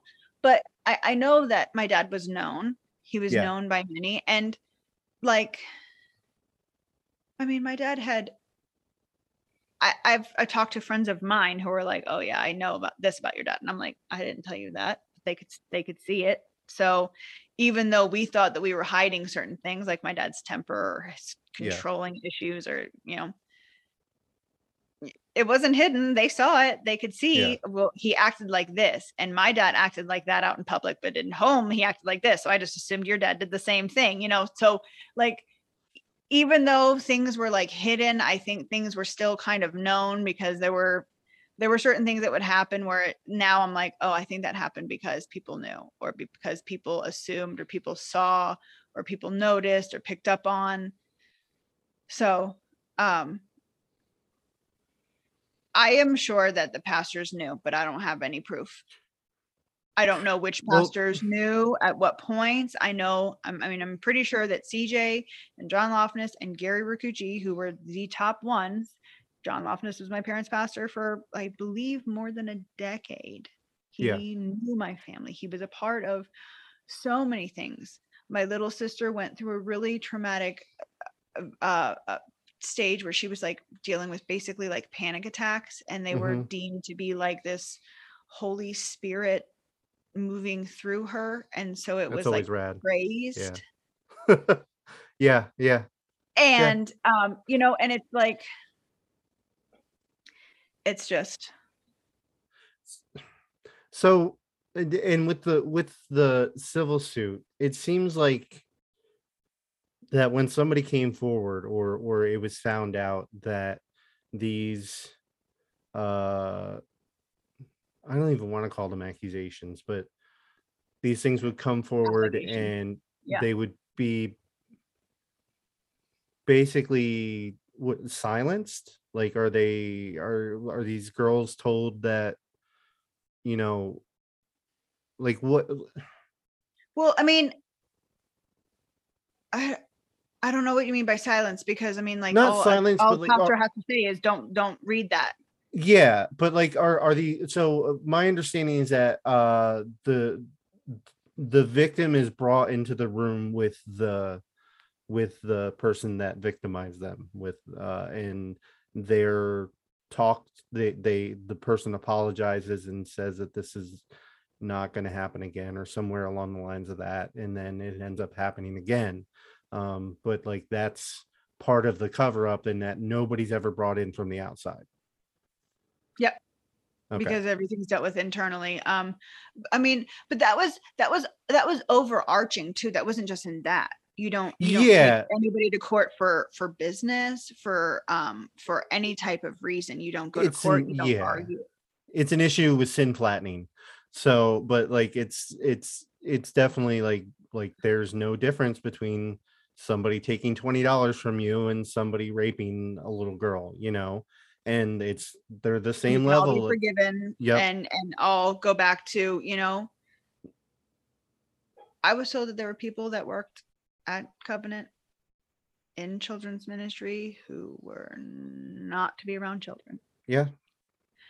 I was told that my father was put on a list of not being allowed to serve in children's ministry, which is super great in 2007, but he went on every single missions trip with me that he could. And my mom went on one with me or two. My dad went with me in 9th grade. I was 13 and a half going on, or 14. And he went with me 1 year to Mexico. So that would have been, you know, 10th, 11th or 12th grade. Yeah. He went to the senior high retreats where like the senior high group would go. So we had 2 episodes on youth retreats. Yeah. If you're saying you didn't know then, I mean, I guess what is that fine? But like, how could you not have known? You had a rap sheet on my dad. Like, yeah. We're slowly discovering the things that that church leadership knew and didn't know, or actually what they knew and what they didn't do to prevent certain things from happening all across the country. And you know, there's so many parallels that I think people are going to see between their own church, if they went to a mega church or if they went to a small, you know, 10-person church. Right. That there's going to be some elements that are so relatable. So yeah. Mm-hmm. I realize I haven't told you this and I don't even know why, but I've been friends with Josh, or I was, you know, friends with Josh for a long time. I was at their wedding because we were close. Josh and I spoke on the phone in, I want to say it was before his last group session that he just finished. So I want to say it was this year. It was like a few months ago. Oh, okay. Because I posted my story. He found it. He posted it on his page and was talking about my story and how he had played a role in it. And he and I spoke, and he apologized to me for the role that he played. I accepted his apology. And then we got into discussion, and I didn't really process everything that he said, you know, in the moment. Mm-hmm. It took me a while afterwards. He invited me to join. He was doing it's like a clarity coach now, and he does some type of training on for people. And if anybody who is like directly hurt by him, he'll like sponsor them to take the class for free. Just to try and like help, you know, I guess do his part to fix. But like when we spoke, like I tried to take him at his word, and I tried to do everything. And I've thought about like contacting him since to kind of follow up, but I don't know if it would be beneficial for me to do that, because I feel that he was untruthful when he spoke with me, and that he, I mean, it's hard for me. I don't want to say like, oh, it wasn't enough, because that's not what I'm feeling. Yeah, I'm feeling it was inauthentic and kind of like this brush of like, I'm sorry it happened to you. Or was it like I'm covering my bases feeling? But I feel like, and I mean, Josh is on his own journey because he's left the church and he doesn't follow it anymore, right? So like, I'm just trying to give grace and space for people because I understand that we're all human beings. And I get you. And this has been really quick. Well, This because also podcast has been like this episode on Josh Harris has been like a battleground in my mind of like, where do I extend any sort of grace and where do I say fuck this. So right. I feel like Josh learned a lot. He was under the tutelage of his dad and he learned and watched and learned a lot, just like I was under my dad and I watched and learned a lot from the church and how it was run. So I understand the upbringing and the culture that he was involved in. But I do feel like when he got to the church, maybe it was way over his head and he didn't know how to get out, but like, you get out. Okay. You get out. You I mean, and in that kind of instance, he's not in like your type of, he's an adult and he's got a safety net and it's very easy just to walk, where you're in like this, you're a child, so it's right. And even more than that, like, if he knew that stuff was happening and that it was messed up from the top down, that's when he could have been like, I'm going to blow the lid off of this. Yeah. Or I'm going to walk away, wash my hands immediately, like literally leave overnight suddenly so that other people can question for themselves, like give somebody a signal, a sign that like we're following this messed up thing. And that didn't even cross my mind. Like that thought process. Yeah. Okay. Yeah. But like, if Josh, I mean, if he listens to this, this is the first time he's going to be hearing this from me. So that's why. But I'm just saying, like, this is, like, I've been told after he and I talked, because he said that he didn't know this and he didn't know that, or when he was made aware, this is what he did. And this is, and he was telling me his journey and I was trying to take him at face value. And then I find out from other people conflicting things from victims who have said, I wrote him a letter this year when I was underage and I begged him, and he's acknowledged that he got that letter and he didn't do anything because why? Because you were probably 14 and he was like, this is just a little kid that's just arguing with their parents and I'm just going to dismiss them. Whatever it is, I just feel like as a leader, you have a duty and an obligation to do certain things. And I don't think that he did. And I feel like to say, well, I don't believe it anymore. And I don't follow that anymore. And I'm so sorry. And I agree with you. I'm now a clarity coach and I'm going to help you with your message of how I messed up your life. And I'm going to help you brand it so that you can show other people. That's aggravating to me so much. That's like, and I don't have to pay for it, which is great. He'll sponsor me, but like, that's great so for he'll you. make money off of somebody else who he hasn't. That angers me so much. So yeah. He offered me the class and I was going to take the class because I felt like the heart of it was innocent, right? And it's a good positive thing and it would help me, right? And like, who cares what his motive is? Just do it, right? Because it'll benefit you. But then it's like, what message am I sending out about what I'm willing to do and where I'm willing to get like a handout or a help up or a help in my message? I want that person helping me broadcast my message. And again, like everyone has their own journey and I'm sure like we can all grow and learn from it, but that doesn't mean that like the pain that he indirectly and directly caused friends of mine, family, me.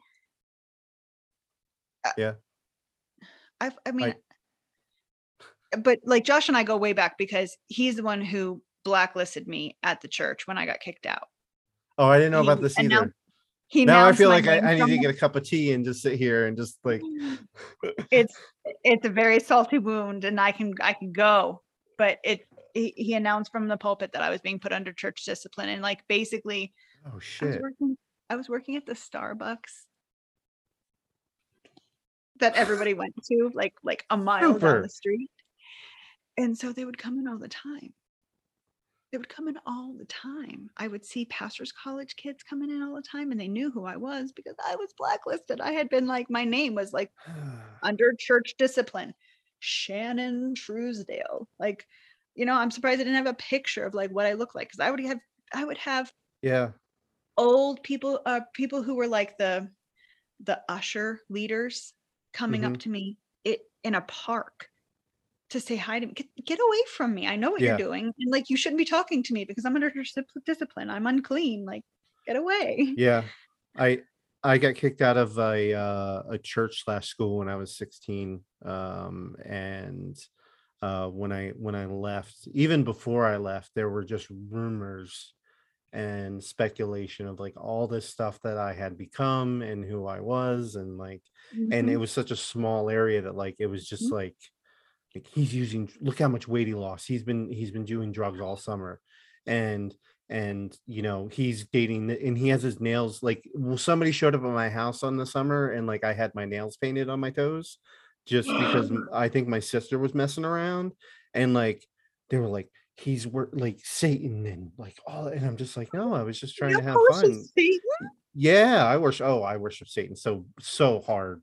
So, and then like I was still involved in another church at that point, and so that didn't, it was separated, so it didn't really matter. But like that's what followed me around for years afterwards. Like when it came to that church and people would see me, and I'm like, Yeah.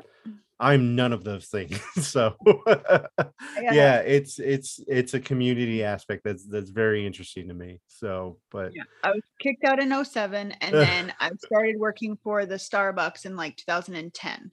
And it was like the Mecca. Like on Sunday mornings, you could not get into that. People who lived in the neighborhood would go to the other Starbucks on Sunday because that was where all the church Bible studies would happen before. mhm, And we would get rushes. We'd get like, oh, it's about to be morning service rush. yeah. And so Josh came in randomly. He doesn't drink Starbucks coffee. Like we all knew that his assistant would get it, or whoever. He wouldn't come in. Why doesn't he Someone's drink asking to see you, coffee? Shannon. Well, he didn't. I mean, he didn't come into. I'm sure he drank coffee. Oh, He didn't okay. come I thought into this was gonna Starbucks to like be like a get weird his hang up. coffee. Oh, so he came in, and someone's here to see you. So I come around, and it's Josh, and I like, can I help you? Like, do you need something? Group order? Like what? Because I'm a supervisor at Starbucks at this time, and he's like, no, I just wanted to meet with you. Basically, like, are you willing to meet with me so I can apologize for kicking you out of the church the way I did? And I was like, wow, sure, okay. So I met him at Covenant Life, and he was like, basically like, what do you want me to do? Like, I can write a letter apologizing to everybody that I, like what could we do? How could we fix this? Mhm. What could we do? And I was basically like, I appreciate your apology, but like it's too little too late. I have Yeah. lost friendships of people who I was friends with since I was dedicated with them. So like 23 years. How are you going to mend that? I Yeah. haven't been in their weddings. I was promised to be in their weddings, but I was a Jezebel and kicked out. So what, like, you know, what Do could you do? you So do you know the story of Cheryl Seelhoff? no. She was a homeschooler in the early 90s. Mm-mm. She was pretty popular. She wrote a magazine called The Gentle Spirit, and she was basically run out of the homeschool / church community because her abusive husband left her, and she started a relationship with another man. And Josh Harris's father was part of her demise within the community, and she So like Sandy Patty. sort of this is very messed up. Like he went out of his way to pose as a hotel employee to find out if she was there with her new relationship, and basically used that as proof that she was in an adulterous relationship. And then they Even though she basically, had left her? yeah, and they sandbagged her and basically got her blacklisted from everywhere. And Josh Harris' father was part of that, and she sued him, and along with these other people, and she settled out of court with Josh Ayers' father, but I don't know how much. So, but when Sue Josh, Welch was the other person that was sued. I think I remember Welch, but I don't Yeah. I don't know if it's the same name. When Josh asked me, I was like, you know, I don't know. I don't know what the answer would be. So he asked me to think about it. I discussed it with my dad, a couple people in the church that I thought could give me advice. One was a brother of a pastor that I was close with. He was a pastor of an SGM church. And so I was like, just trying to get like some type of like, what could I do to actually get, he's willing to like make restitution. What can I do? And so I ended up like just going the legal route and was like, okay, like give me this amount of money because that's what they do in the legal system. Also, I did that because I knew that, which you might not know this, but Josh reprinted his book. When he did that, he did not have permission to have a story in there about a couple who had gotten married, had recently divorced, and it was like ugly, bad. And basically he didn't have permission. So one of them sued him. Was it the person that wrote the foreword in the front of the book? I don't think Sam so. something and Susan Dietrich or something like that. Okay. No. This is something. This is a story actually in the book. No, it was a pastor's kid who had married another person, and then they had broken up, and then, but it was their story. So anyway, he had sought like, you have no permission to write it. So, he'd gotten like some royalties or something, some type of monetary compensation for it in some way. And I knew this because my parents were very high up in the, and gossip was, we found it. We found the answer. And so, I knew that. And so I was like, okay, I know. And I put that forth in an email that Josh never responded to. His assistant responded a couple times. Now I would send a message, and then it would be like 6 months, another message, and then 6 months, another message, and so it was like a year and a half, I think, over a year, when I was finally got another pastor sent as like a messenger to tell me, no, they're not going to do that, because if they do that, setting a precedent. So I was like, okay, well, I tried, right? Yeah.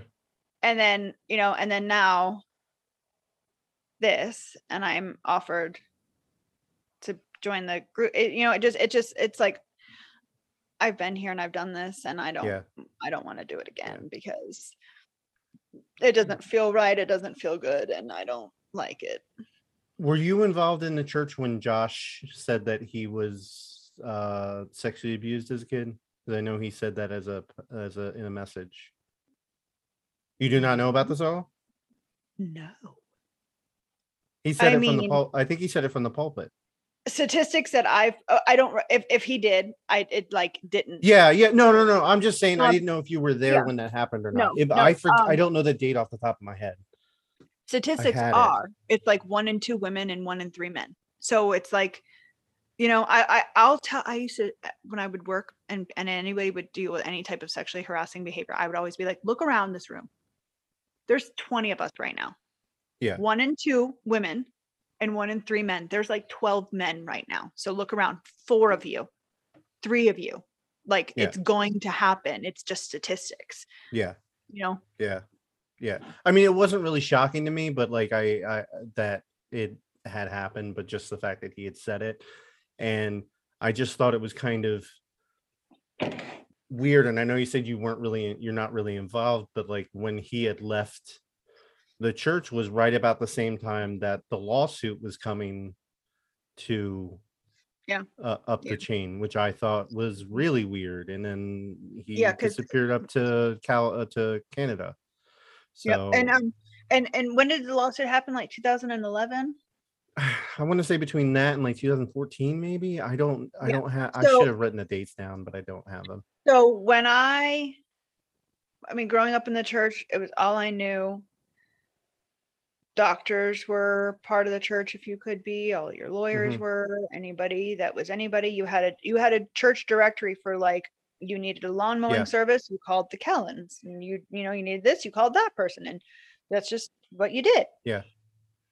And so when um when I turned 21, I was able to move out of my parents' house, and um I was able in 2009 to move to St. Louis. Okay. I don't care where I go, get me out of this state, get me away from these people, get me out of this, because Montgomery County is just saturated. And the neighborhood that I lived in, I couldn't walk without seeing 5 or 10 people, right? Which is Mhm. the beauty of what the church wanted to do. They wanted to get everybody together and living in the same area and all of that. So I just wanted to get out. So in 2009, I got to St. Louis for 9 months, and then I moved back because it didn't work out. And in 2013 Christmas, I moved to Vegas and never looked back. But I would love to live back in that town. I can't. Like, Yeah. I can't. Yeah. Yeah. So, I ran away because it was easier to not have the constant reminders of people that you knew and I moved worked to with. Chicago. Yeah. 2004. I was like, I can't take this It's like anymore. you can't. It's Yep. just too much. It's like it's almost just traumatic. Even if it's like you see someone that was a friend of yours or that you just passed in the hallway. Mhm. Like it's horrible. I mean, I've gotten my revenge in little tiny ways. I got Bob Coughlin to transcribe a Switchfoot song onto music for me, and one of the Switchfoot members was one of the band members was a sister church in California, so he was actually able to like speak with and confirm Yeah. the drawing. Yeah. Very nice. And then I got it as I a love that. tattoo. And so he was like, "Oh, did you get my transcription?" Absolutely, I did, and I was able to use it beautifully. What did you use it for? I said, "I got a tattoo." He leaned in over the machines. "You got a what?" I said, "Bob, I got a beautiful tattoo on my side. It's like hugging me. I love it." He was like, "I helped you get a tattoo?" And I was like, "Yes, thank you so much." Thank you. I love it. It was so The mad. little victories. I love it. Yeah. That's great. Oh man. Oh. And someone was like, "Did you tell him what it was for?" I'm like, "No, I did not tell him for. And you're not telling him what it is for." I'm getting That's this. awesome. Yeah. Yeah. Oh man, that's funny. So who are you now? Very different person. Very gratefully a different person. Yeah. I'm now in Denver. I'm a dog mom. How many dogs? I've got 2 Bassets. Oh my god. I have 2 pit bull mixes and they're sleeping on the couch right now. So Oops. She's Nope. going to ignore me. And I have a little terrier. Oh, 3 puppies. I'm a big dog person. Aw, just wants to sleep. It's cold. Yep, it's cold here, so Aw. he's covered up. Yeah. But I just started a new job, so I'm Congratulations. Yes. Thank you. I'm very, very happy. Just trying to enjoy life, and I mean, I try to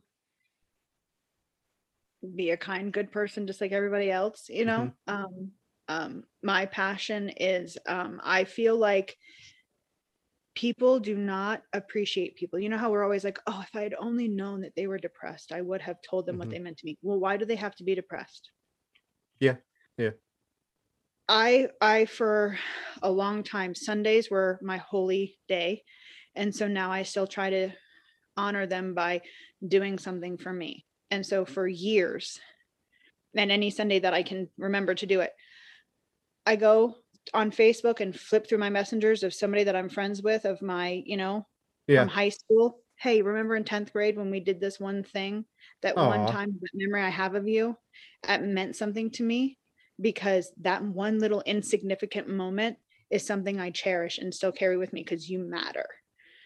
And I feel like people don't do that a lot, like that high school teacher that got you to read that book that you love now. If you told her that, it would make her day, and it would take you 2 seconds. And so I just try to tell people, like, people always want to spread kindness and like pay for the person in front of them at Starbucks. Like, tell somebody in your life that they mean something to you. And so I call them living eulogies, because I like that. Yeah. they don't hear it when they're dead. They don't hear about what you meant to them. Everybody else does. And the person that needs to hear it is that person. And so that's like my mission and goal in life, is to get people to tell the people in their life that they mean something, so that they know that they're cherished and they know that they matter. Oh, that's very sweet. I love that. And you're married also? Yes. 2020 April, we got married. I said I don't want pandemic to be this horrible, awful thing, right? It was horrible and it was awful. And now I can be like, but we got married in the middle of it. Very good. And where and how did you guys meet? I know this is kind of off topic, but it also we met in Vegas. I want to know. I want to know how she deals with this. She was raised Jehovah's Witness. Oh my God. Okay. So she has at least like a framework to work with. So yeah. Okay. She speaks to, like, on a regular basis, like 2 or 3 members of her family, and like only in emergencies or like when family stuff happens, but she doesn't speak to a lot of her, as well. It's one of those things where it's like religion can fracture. It's so weird that like you step out of religion and your whole family goes away too. Like, I don't get it. Like, I don't have anybody. I talk to my mom occasionally, and that's pretty much it. And like, community disappeared. So yeah. Well, I mean, I was labeled a Jezebel when I left, and I was going to, like, Pied Piper lead them away actively. So, which, I mean, I guess I get, because I was asking a lot of questions that were making people ask a lot more. But I get losing. I mean, I am very grateful that I had a lot of my core friends from the church who have come back to me and been like, I am really sorry. And, or have maintained some type of like, can we just be friends, but like not talk right now because I don't want to get in trouble, Yeah. I'm not going to betray you. Just, are you still a taboo kind of kryptonite? If like you came up like, oh, I talked to her the other day, is that like I mean, I think because when I got kicked out of the church, I was like, all right, I'm going to be a beacon. I am going to be a beacon right now. Okay. And so I don't know how many would straggle. At the first, it was like a little trickle, little drop, one person here, one person there, being like, I just left and I've lost everyone, and now I know what it feels like, and now I know what you feel like, and this sucks. And it'd be like, all right, grab a t-shirt, just pins over there, we've got cookies and coffee in the back, just come on in, sit down. And then a trickle, a couple more, and I'm getting my brother to come, and now my sister's coming, and my dad's talking to me, whatever. And it's like, okay, we're getting more of us. Just keep telling them, come to me, talk to me, and I'd be like, go. Now there was an SGM survivors website. I'm combing through it. I've been combing through it for the last like week or so. So I'll gladly out myself. I was wayward hippie on there. Oh, okay. I only posted a handful of times. I wasn't really ready to share my story yet, but I was blasting a lot of stuff, and I don't even remember some of the stuff that I blasted on there. Yeah. But I'm proud of all those people that like have organized, and like it's like I still want to get back to your wife because I want to find out more about that really quick. Oh, But like, I wish I could find out, because she basically like, she at the very beginning was like, this is some bullshit. And so she like, I said to her, I'm like, so you don't remember any of it? You know, because like for me, it's like I at least remember the foundation and stuff. And like yeah, I soaked it in. She was not a sponge. She was just from the get-go. okay. Nope, nope, nope, nope. So she would like color in the she said she would color in the watchtower, which I think is like their or Yeah. something. But you know, she was forced to go to stadiums, and they would have to clean the stadium in order Oh my to God. do the conferences. They could stay at the stadium for free, but they Mhm. had to clean it. And so they would clean it, and then they would sleep there, and like she remembers that. Just None crazy. of the, yeah, wow. Yeah, my wife has she grew up, didn't go to church at all, so she has no context of like anything. Like Isn't even it this weird? podcast, I try to like, and she's like, okay. And I'm just like, Well, especially because like we talk about like these biblical principles, and it's like if you don't even have that foundation, like you can't get it, you know? yeah. It's like me now. I'm like, I don't get the allure of a lot of these movies that I was never allowed to watch Yeah. Yeah. because I was never allowed to watch them. So like everyone's like, oh, but it's a classic. And I'm like, no, this is just a really badly done shark movie. I'm like, what? I've No. tried to force myself into 80s cartoons that I wasn't allowed to watch as a kid, and I'm like, I'm gonna like this, and I'm just like, I don't really get it, but like, You're yeah, Simpsons. it's there's definitely stuff missing there. um Oh, but everyone talks about Roseanne. I'm like, I wish. I I wish. just started like, and I know it's like quote unquote problematic now or whatever, but like my wife like devoured that when she was a kid, and like I was never allowed to watch that. So like just over the pandemic, we started watching it. It's on like, it's playing nonstop on one of the TV channels, and like Yep. we're watching it, and Yep. I'm cracking up laughing, and she's like, "You love this," and I'm like, "This is hilarious," you know. And like, so Right. yeah, Yep. so I'm Yeah. playing. My We played a wife catch like up a that. lot. Yep. Yep. Because my wife was like, okay, wait a minute. I grew up with this, and I think that you would like it. And I'll be like, I mean, okay, I'll watch it. And so like I watched oh no, I'm not Quantum Leap. Yeah. Yep. And I was like, this is so great. So I'm talking to a friend of mine. She's like, why are you watching Quantum Leap? Because I never saw it. Oh man.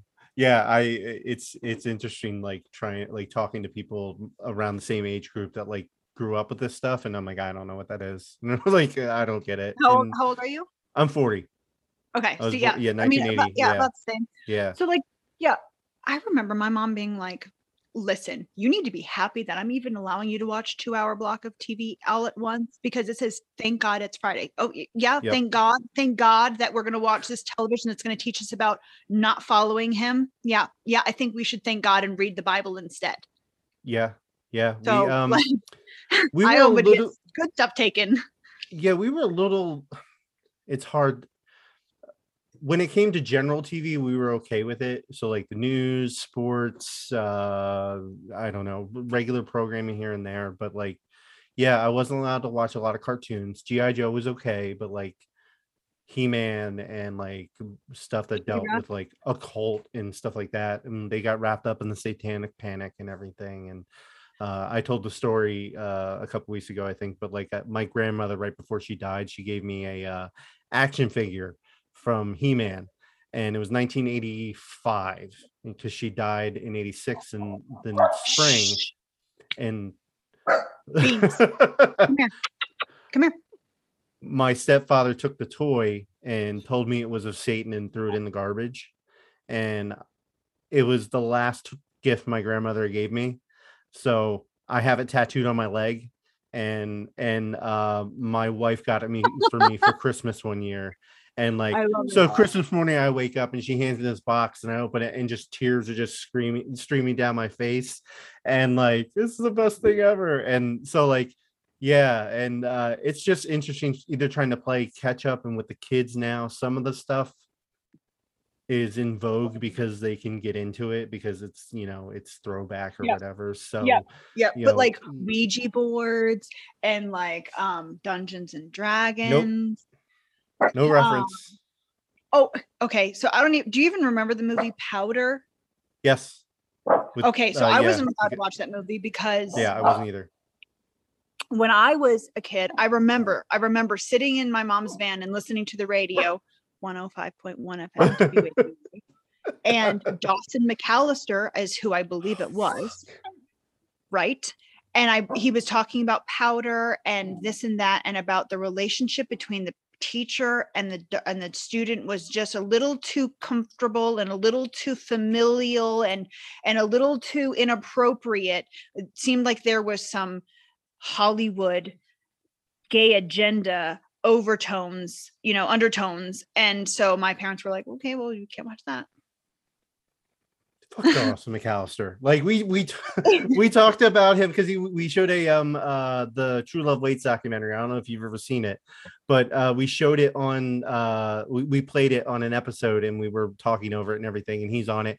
And I talked to that guy when I was a teenager and called into his show. Yep. And yep.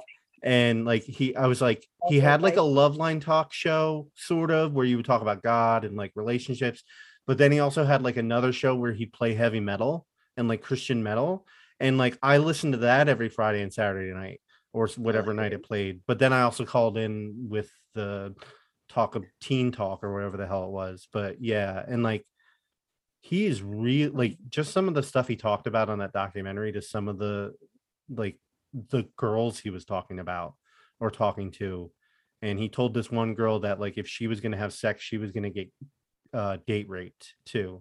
Oh, and it's just God. like I was like, I can't believe I listened to this guy, I will tell you that Dawson McAllister interviewed Joshua Harris when he was engaged to Shannon. Oh, I'm sure he did. And I remember listening to it and oh God, that was funny. Oh man. Such great movie. I mean, I also remember like, Adventures in Odyssey. Yes. Yeah. Great. Yeah. Great. VeggieTales. McGee and Me. Great. Yes. Yep. Our part of our intro music, when you hear this, is gonna be you're gonna hear McGee and Me song in the background, like just playing in the background. So I love it. Like, do you remember Salty? The singing songbook. Yep. I watched a camping movie that he was in when I was okay. I had that tape. And I had the song stuck in my head like a couple months ago. And then I was listening to, there was one, it was like an international dinner they were doing and they were eating all together and the kids were, I was singing that song last week in my head. It's like, it stays there. It does not leave. I had to download a couple songs for an episode that we were doing and I had to listen to Salty songs. And I'm just like, I'm punishing myself going back into this stuff and like Carmen and all this stuff. I think he just passed. He did. So did Dawson McAllister. Oh, I didn't know that. Yeah. I a couple years ago, I think it was 2018. Yeah. I saw Reliant K in concert. I have seen them a few times from back in the had nothing recently. So, but yeah. They don't have any new. Yeah, I used to write for a Christian. There was a website called the Jesus Freak Hideout that I used to write for. I used to write music reviews, and then I worked for a website called Decapolis that the guitarists from Goaty Hook. I don't know if you remember them. Yeah. Conrad, he started that site, and I wrote music reviews and interviews for them also. I always thought it was Gotti Hook. Yeah, so I'm well versed in Christian music in the Christian music world. I did that for quite a long time. Yep. I remember the year that it got rained out and they moved us to the military base and we had to have like these roped off sections. It was absolutely horrible. It was like a huge washout. But I went there. Was that at Hershey Park? Did they move it to Hershey Park that year? Not the year that I went, it was at like I said, it was like at a military. We were on a military base and we had to like bus into the actual farm because the farm where you would camp was Agape Farm. It was washed out. Yeah. I used to go to Purple Door. I went to Purple Door a number of times. So Kurt Weaver, the owner, Yeah. His wife used to babysit me when I was Get like out of little, here. little. Oh my God. Okay. Yeah. Yeah. I went to So I Purple would Door 90. The first one, 90, I think it was 96, 90. It might be 96 or 97 was the first one, but I went 96, 97, 98, and 99. Yep. So then we were there the same year. Yeah. And then I Because was my dad there. would work he's mostly deaf. He got a cochlear implant recently, but he's mostly deaf, and so he would do front stage, main stage, and he would stand on top of the speakers because it wouldn't affect his hearing. Yeah. I'm looking because I was just going through my documents and I have something from Purple Door. I have a flyer from the show. Yeah, like I have like a whole pamphlet or something. But we used to always go up to like Lancaster. Yep. And see. That my sister went to Lancaster Bible College. Okay. And I used to go out there because there was that one church that used to put on all those concerts. I can't remember. It was right by Purple Door, but I can't remember the name of it off the top of my head. Yeah. But yeah. I know what you're talking about. Yeah, I saw Supertones. God, I can't remember all the concerts I went out there for. I went to Newsboys, Supertones. Oh yeah, Third Day. Third Day was like one of my favorites. Remember Third Day? He's still performing. Do you know Jennifer Knapp? Yes, I do. I've seen her. Oh man, when did she start? I want to say I interviewed her. Stop it. Back in I interviewed her at Creation. I think. Let me see if it was her or not. Yeah, I interviewed her in 1999 or 98 at Creation for a music zine I was doing at the time. Whoa! Look at that, 96. That was the year before I went. So 97 was the first year I went. I went 97, 98. And then I went to Cornerstone for like 4 or 5 years after that because Creation was lame compared to Cornerstone. It was not. They would only do like 2 songs each. Yeah. My sister was into like a lot of the indie bands, like oh gosh, what was the name of that band? They did Hanasaka Gigi. What's the name of that band? There's like 9 members in the band, and they would do drums, lots of drums. I think it was like the Danielson family. Oh yeah, I know the Danielson family. Yeah, they're from New Jersey. Yep. Yeah. Let me see if I have anything. My mom made a giant scrapbook for me. I love it. And I don't, but I don't know if you can see this or not. So give me this one is second. Anathallo. You see the Purple Door flyer? I lost the phone. Oh yes. Right here. Mm-hmm. Yeah.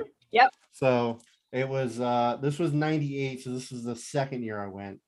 My dad actually submitted a poem, and it was put into the, you know, that Hinge, I think is what they called the book. It was like the artistry literature book. Yeah. For anybody. Yeah. He submitted a writing that he did. Really? And that interesting. Yeah. I wish I still I held on to like so much stuff for so long, and I just kind of kept it in the closet and like, you know, figuratively and literally. Yeah, and absolutely. I have bulletins from Covenant Life. I have all sorts of things from Covenant Life still. I know that like as soon as I got out, like was done with the church, I moved to Chicago and was done. And like I didn't talk about it. I was embarrassed about it for like 20 years and didn't say anything until I started going to therapy and everything. And then my new therapist that I've been seeing for 2 years, I walked into her office the first day and it was covered in just Christian literature and Catholic literature books. And I'm like, what the fuck am I walking into? And like, we just got to talking, and like we started talking about church and everything, and she's like, interesting. And I'm like, she's like, I specialize in religious and spiritual trauma. And I'm like, you're not a God like therapist or anything? She's like, no. I was like, I read all this stuff to, it's like I grew up in a Pentecostal church in Canada. And like she just started going through her whole story. And I'm just like, whoa, okay, I finally have somebody I can talk to about this. And like that spurred on doing the podcast because I got so much out of like doing all this stuff. But like a couple like years before I did all this, I had all this stuff in my closet, and I was so angry and felt with so much rage and hate that I just threw it all out one day, burnt some of it, and just was like, so like this uh um the book my mom made for me are like all the pictures I have of from when I went to church and when I went to school. I remember in like 11th or 12th grade, I had to take a class called apologetics. Yeah. And people are like, what is that? And I'm like, it's basically how to argue people into believing the same shit. Build the foundation, prove the Bible is right, prove God is right, and then they can't refute it. And it's like, I kept all that stuff because they told you, keep it so that you could use it, so that when you need to defend yourself at a job or whatever. Let me ask you, when you left and you lost like that community, did you end up finding another one and like attaching on to another like completely random community? So did you find another one? Or I started getting involved in the punk rock community when I was like 16. And I kept, well, probably earlier than that, because I was listening to the music a lot before that. I just didn't associate with anybody. So like it was a community under my own, but a lot, like, as you probably know, a lot of this stuff was kept in secret, and I didn't tell anybody about it. I mislabeled tapes, and I hid stuff, and I kept stuff blank, or I would tape over stuff even after I'd after done you listening left? it.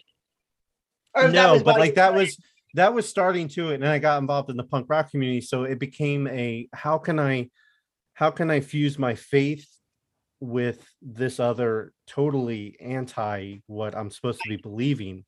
So that kind of happened. But like when I left, I still had some sort of other community to fall into. So I'm still involved in the punk and hardcore community up to a point. Most of my friends are involved in it. It's where I felt the most accepted, the most loved, the most where I could be myself. It's definitely not perfect, but that's where I met my wife. I feel like that's what you have. Like, I feel like we all need, like family or chosen family. We need to have a net, and like I've always said, like, I feel like I have been trying my whole life, regardless of whether you mean to or not, you are weaving yourself a net. The relationships, the connections, and the friendships, and the things that you do in your life, and the lessons that you learn, and the tools and the skills that you learn, you're weaving yourself a net. So like when you hit that rock bottom, that's what's going to catch you. It's going to be your friends and the people that are, there to support you. And so when you fall out of that net, you get a huge hole in your church friend net. Like, you've got to have that other net behind you to catch you, because like we're social beings, and we need other people. And it took it's just so funny long. Go ahead. That you picked an outcast group, right? Like one that's kind of like outside. I did the same thing. I picked a little bit different. I picked the Be With Them community, but I picked, like we picked like those fringe of like, it's like we need people who also aren't understood and haven't been understood by other people. So it's like we need people like us in our community too. It's interesting. Yeah, and I found a lot of people that grew up in split houses and abusive with my stepfather was very physically and emotionally, spiritually, and I haven't really talked about it, but sexually abusive to me.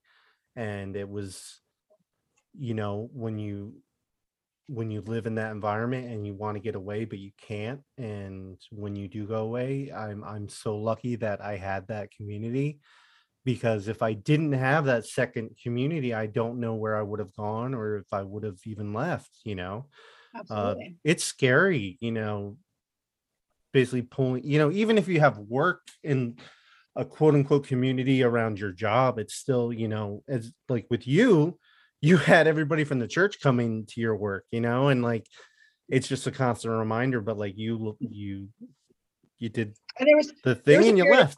there was a period of time where I was working after I left. I'm sorry. When I left, my parents, I was working for someone who went to the church. Oh my God. Okay. And so when I got kicked out, it was very weird and very, and I'm not even sure if I was working for them anymore, but like, it was just one of those things where it's like, you knew that you couldn't go back because they went to the church and you were kicked out. And yeah. And it's all very weird now, because like, I know you say, do you have any type of relationship with your mother or? So I love my mom. I'll say that. And she is trying very hard to maintain whatever she can maintain with me. And I cut my father off last year. And I also cut my brother off. So I only speak to my little sister, and then like what I say, like the kids of the family, because they're not a part of the drama. So my mom has just been trying to stay connected to me because she loves me. And so we talk about the things that we can discuss, which entails gardening and the weather. But I've been through this with her before, because I've had to put down my foot in many aspects. When you don't even know what a boundary is, and then you have to start trying to lay them down, and then they're like challenged and moved, and it's very hard. And so my mother and I have gone through years of, I went through, I think it was about a year and a half of, we only spoke about the weather. Like it was a running joke between my ex-wife, because this is my second wife that I'm married to now. My ex-wife in Vegas would always be like, "Oh, you just talked to your mom? What's the weather report in Maryland?" That's just what it was, because I would not discuss things that would make us upset or would cause any anxiety. And so she would always try to launch into telling me how the family was, so that I knew what was going on, because I wasn't speaking to certain members, and she was going to, try and tell me. And I laid down the law then, and I stopped speaking to her, and we only talked about the weather. So like, she knows I will go back to just talking about the weather again if she wants to have a relationship with me, because I'm not going to be disrespected or have my boundaries moved. So I also am trying much respect for that. I mean, she has her own boundaries, which I get, in my opinion, she has picked her teammate, and, that's how it is. So I can't change her mind. I've tried. And, so like, I just have to either be okay with that being her teammate or what. And right now I don't know, because I can't associate with him. I won't associate with him. So I don't know how to associate with people who are continuing to associate with him and make excuses. So it's hard. But I've been able to maintain something. Having a new job, having a different kind of life now, is nice, because I have that separation from them, which makes it a little bit easier for that boundary. But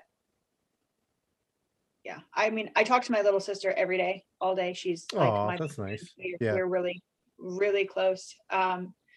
She's basically not speaking to, and in similar places with the family, just with that issues and drama and not talking or talking, but strained and whatnot. So it's very hard. I mean, there's two girls underage that spend some portion or all of their time living under my father's roof. And I don't really feel like that's appropriate or acceptable. So, I have to draw my line and do the things that I need to do for me. So, Yeah. I think you realize it takes a while in the journey of healing when you realize that, like, in order for you to fully heal, you're going to have to continue to let go of even more. Like, you let go of so much and you held on to what you thought you could. And it's like, now you got to let go of some of that too. Yeah. And I feel like that's just a part of the journey. And it sucks because you don't want to let go of anymore. You've already let go of too much. And you didn't have a lot to begin with. Right. And it's, it's like, also, it's like, I didn't want this, didn't choose it, didn't ask for it. Yep. Tried to not have it happen, and so it's like, it's life, and I can rail against it, or I can just do what I can to make the best of it. And that's what I'm trying to do. I admire that. And I admire the fact that you're trying to help others along the way. Yeah. I didn't have peace for a long time. And so I'm trying to be, I don't know how many times I have heard this is the first time I've ever told anyone in my entire life, including and then listing the family members that are closest to them that they've never told. Like, that is horrible. And so I will be that person for anyone because I know what it feels like. Yeah.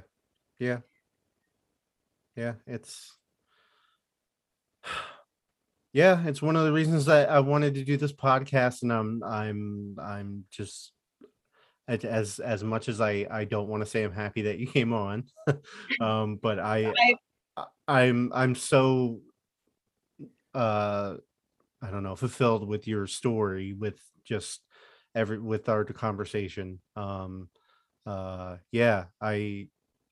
gotten a lot out of it. I hope that everybody else that listens has gotten a lot out of it. Our listenership isn't huge, so, but like, I if it helps one person, I don't really care. So and it's helped me, so selfishly, that's I'll take that much out of it. So but yeah, I really appreciate this. And if you have anybody or know anybody that wants to talk, I have no issue with that. If I'll be sending you her number as soon as we get off the phone, because I already talked to her last week. She's ready to talk. This podcast is still not set in stone of where it's going to go. So I'm throwing everything at the wall, like, and we're just having fun with it, and as much fun as you can with certain topics. But even with the hardest ones, we use humor to deflect our pain. Absolutely. So it's one thing that aggravates my wife about me. But dark jokes always don't fly very far, but it's how we do it sometimes, so. I mean, it's like, what is that song? Is it Crystal Lewis? It's like Beauty for Ashes, like we can we can change this. And like, for a long time I was like, I'm damaged, and I'm and I didn't want it, and I'm gonna have to work my whole life at fixing it, which is all true. But it's like, if I just sit with that, that's a very dark place to be. But it's like, you know what, I can help somebody else who's in my place now, that I was, or who's in the place that I was in 20 years ago. I can help them. So like, and I can let that dark stain on me, or that that shit that happened to me, I can show that to that person, and they're going to be like, oh, wait a minute, it happened to me too, and I've been hiding it. It just, if I can share a little bit of someone's pain, get them to just break it a little bit, it's 100% it's amazing the vocalization of trauma and what you're going through or what you've been through gives so much permission to other people that have gone through the same to just say that they've been through the same. you know, and it's Right. pretty amazing. And I'm glad that we are in some way cosmically on this journey together. And you know, Yeah. I really appreciate your time and spending your time with me, and opening up and giving me the dirt on Joshua Harris that I didn't have before. And I mean, and I will say, like, anybody, you know, who does hear this and anything that I say resonates with them, and even if it wasn't with that, like, I'm open for them to hit me up. You I know, was I'm just open for them to contact me, because I feel like we're all on this journey together, and I have no problems talking to someone, hearing their story, sharing a moment. Not at all. I love doing that because I know how much it helps. I've had complete and total strangers who I have still never met help me in ways that no one else has been able to. And so sometimes it takes that separation of being able to tell a complete stranger your whole honest and truthful story, and know that you've gotten it out, and it's like never going to be said again because they don't know who you are. You know, like, yeah, it's just, yeah, it's nice. It's like, it's almost like I'll out myself of it. So it's like a crisis hotline, right? But like, you know, my story. So, you know, I'm going to receive yeah, a little bit of it. So I just, yeah, yeah. I want to help however I can.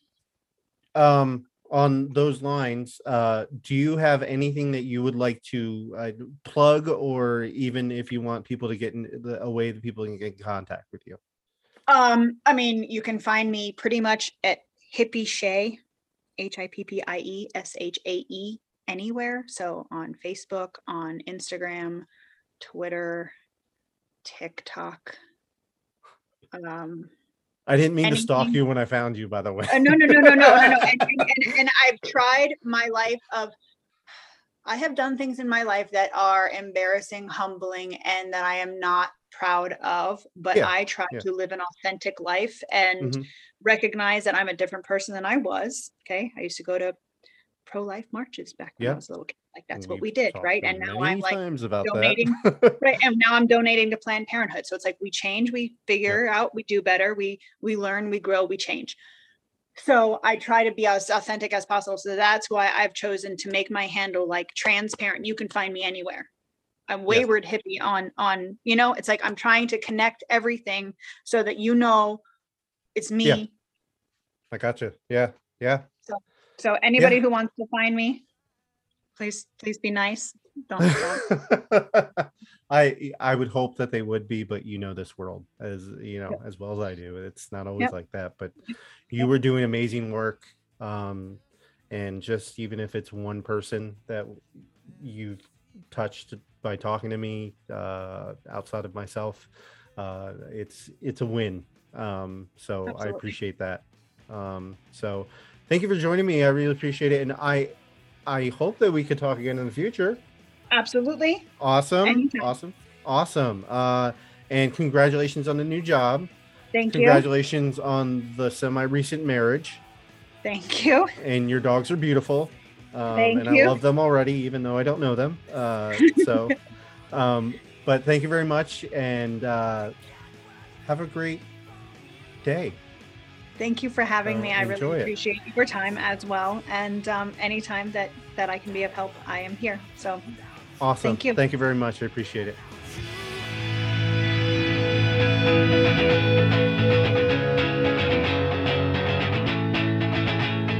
So blind them with kindness until they are reminded.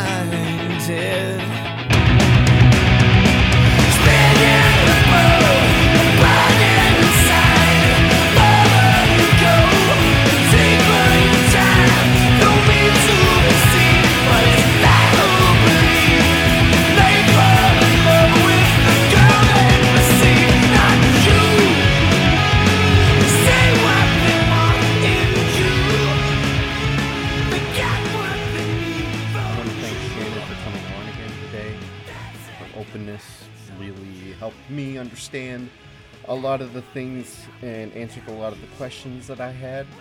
If you were a member of Covenant or SGM and want to talk about your experience there, you're welcome to reach out to us if you want to, and you're welcome to reach out to Shannon also.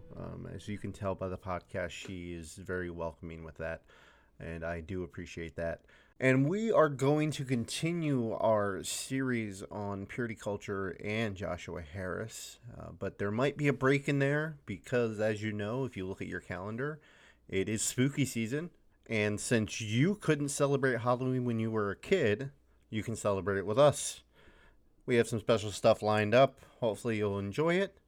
But for now, you can follow me at ChazXCure. You can follow me also at 17_seconds on Instagram. You can follow the podcast on Instagram. And I've been told on TikTok at XCOMPod. You can look up our Facebook account under the Excommunication Station Podcast. You can email us at xcompod@gmail.com. You can listen to my other podcast, The Holy Hour, where Gavin, Donald, and I talk all things cure related. You can listen to Donovan's other podcast, Laughing With You, Not At You, where him and his wife talk about mental health struggles and parenting. Thank you to the band Iron Chic for allowing us to use their song for our intro and outro music. Those heads are our heads. You can follow them everywhere at Iron Chic. That's CHIC. And yeah, we'll see you next time.